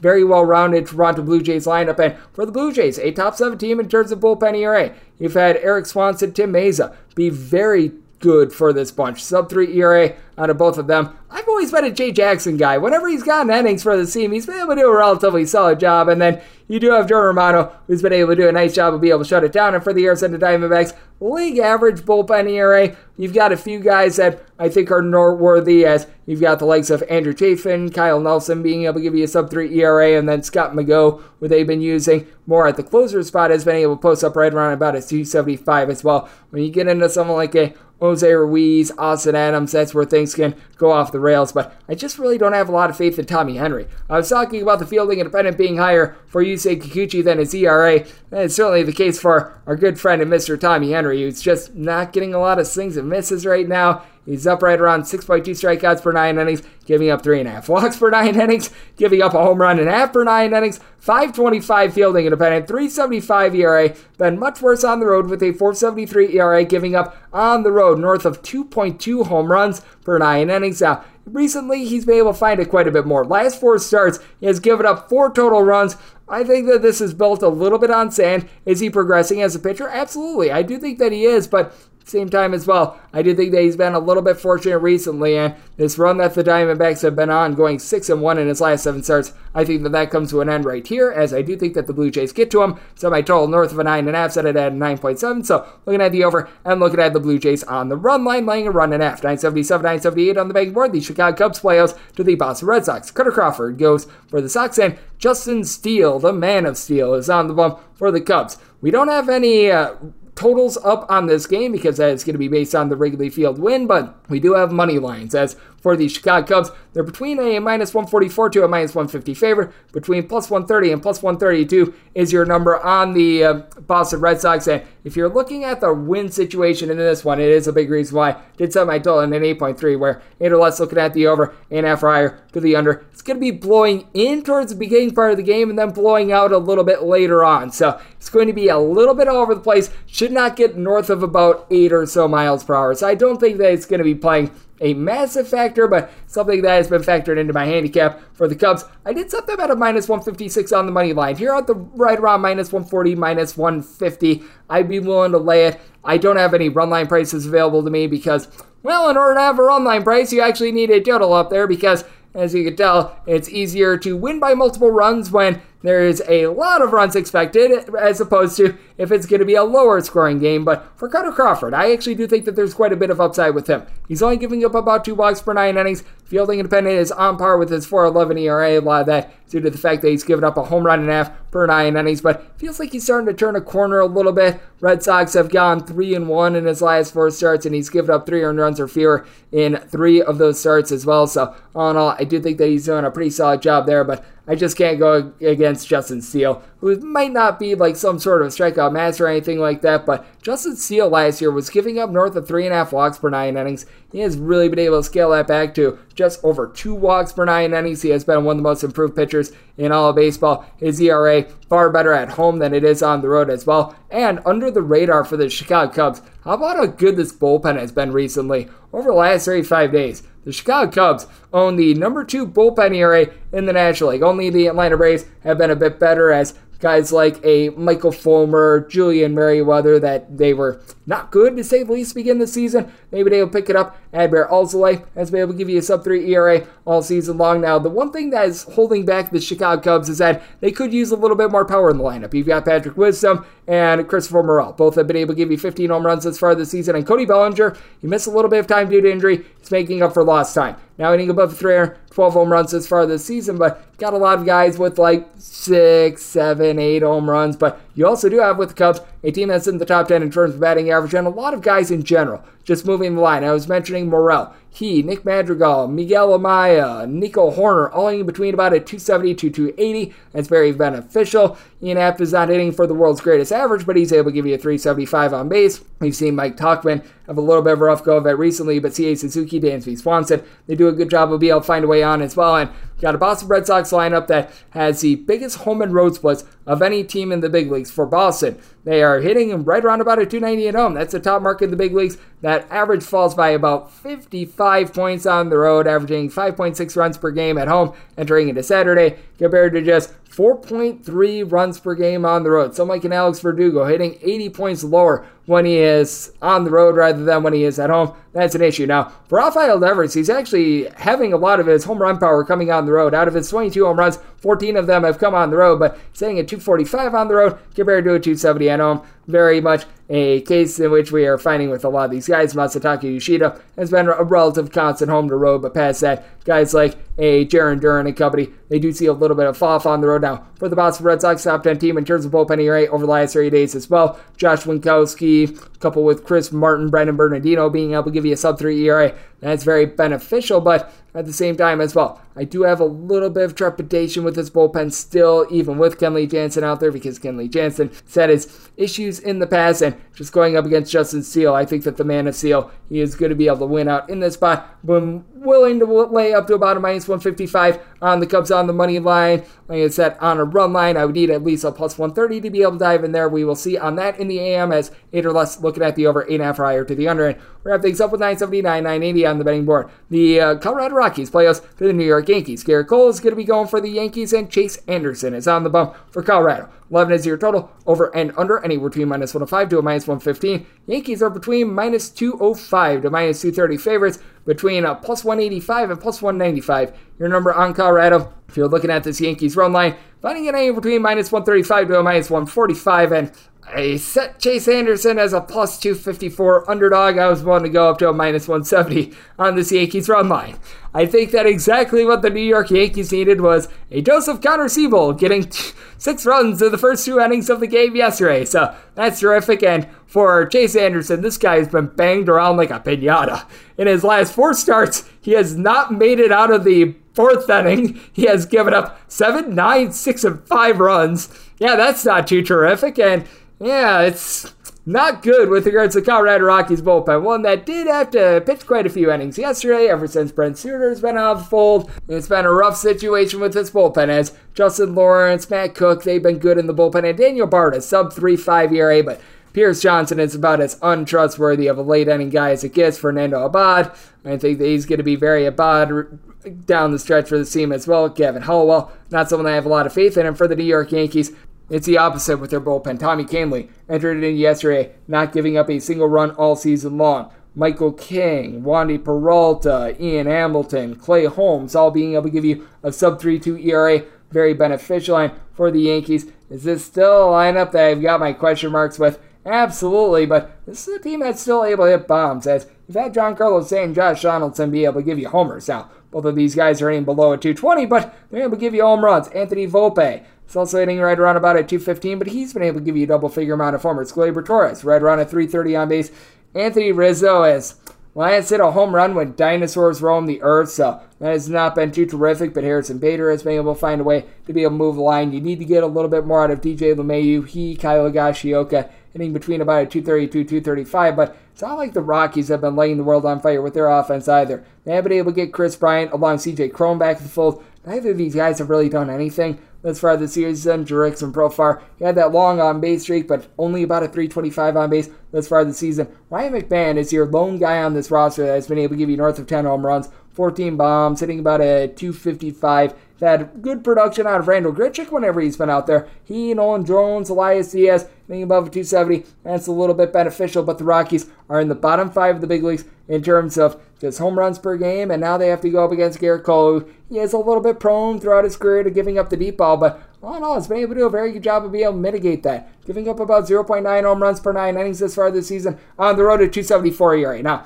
Coors Field is a whole different ball of wax, but I think that you should be able to go to Coors Field, take on a Colorado Rockies team that has one of the worst lineups in the big leagues, and be able to tame them, and I think that Chase Anderson is going to be giving up a whole bunch of runs in this ordeal. I did set my total at 11.6 because I think that the Yankees just pound the tar out of Chase Anderson, so taking a look at the over, and with the Yankees willing to lay the run line with them, and that'll wrap things up for the Sunday edition of the Baseball Betting Show, now part of the VSiN family of podcasts. If you do like hearing from this fine podcast, the Baseball Betting Show, you're able to subscribe wherever your podcasts, Apple Podcasts, Google Play, Spotify, Stitcher, and TuneIn. If you have a question, comment, segment idea, what have you for this podcast, you do have one of 2 ways we will fire those in. First one is my Twitter timeline at @Unit_81. Keep in mind, letters EM, they mean does not matter, so as per usual, please send these into the timeline, and the other way, that's fine, an Apple Podcast review. If you rate this podcast 5 stars, it is very much appreciated. From there, you are able to fire in whatever you'd like to hear on this podcast via that 5-star review. Big thanks to Matt Williams of the Game Day MLB for joining me in the last segment. Coming at you guys every single day throughout the baseball season, and that means I'm coming at you once again tomorrow. Thank you so much for tuning in.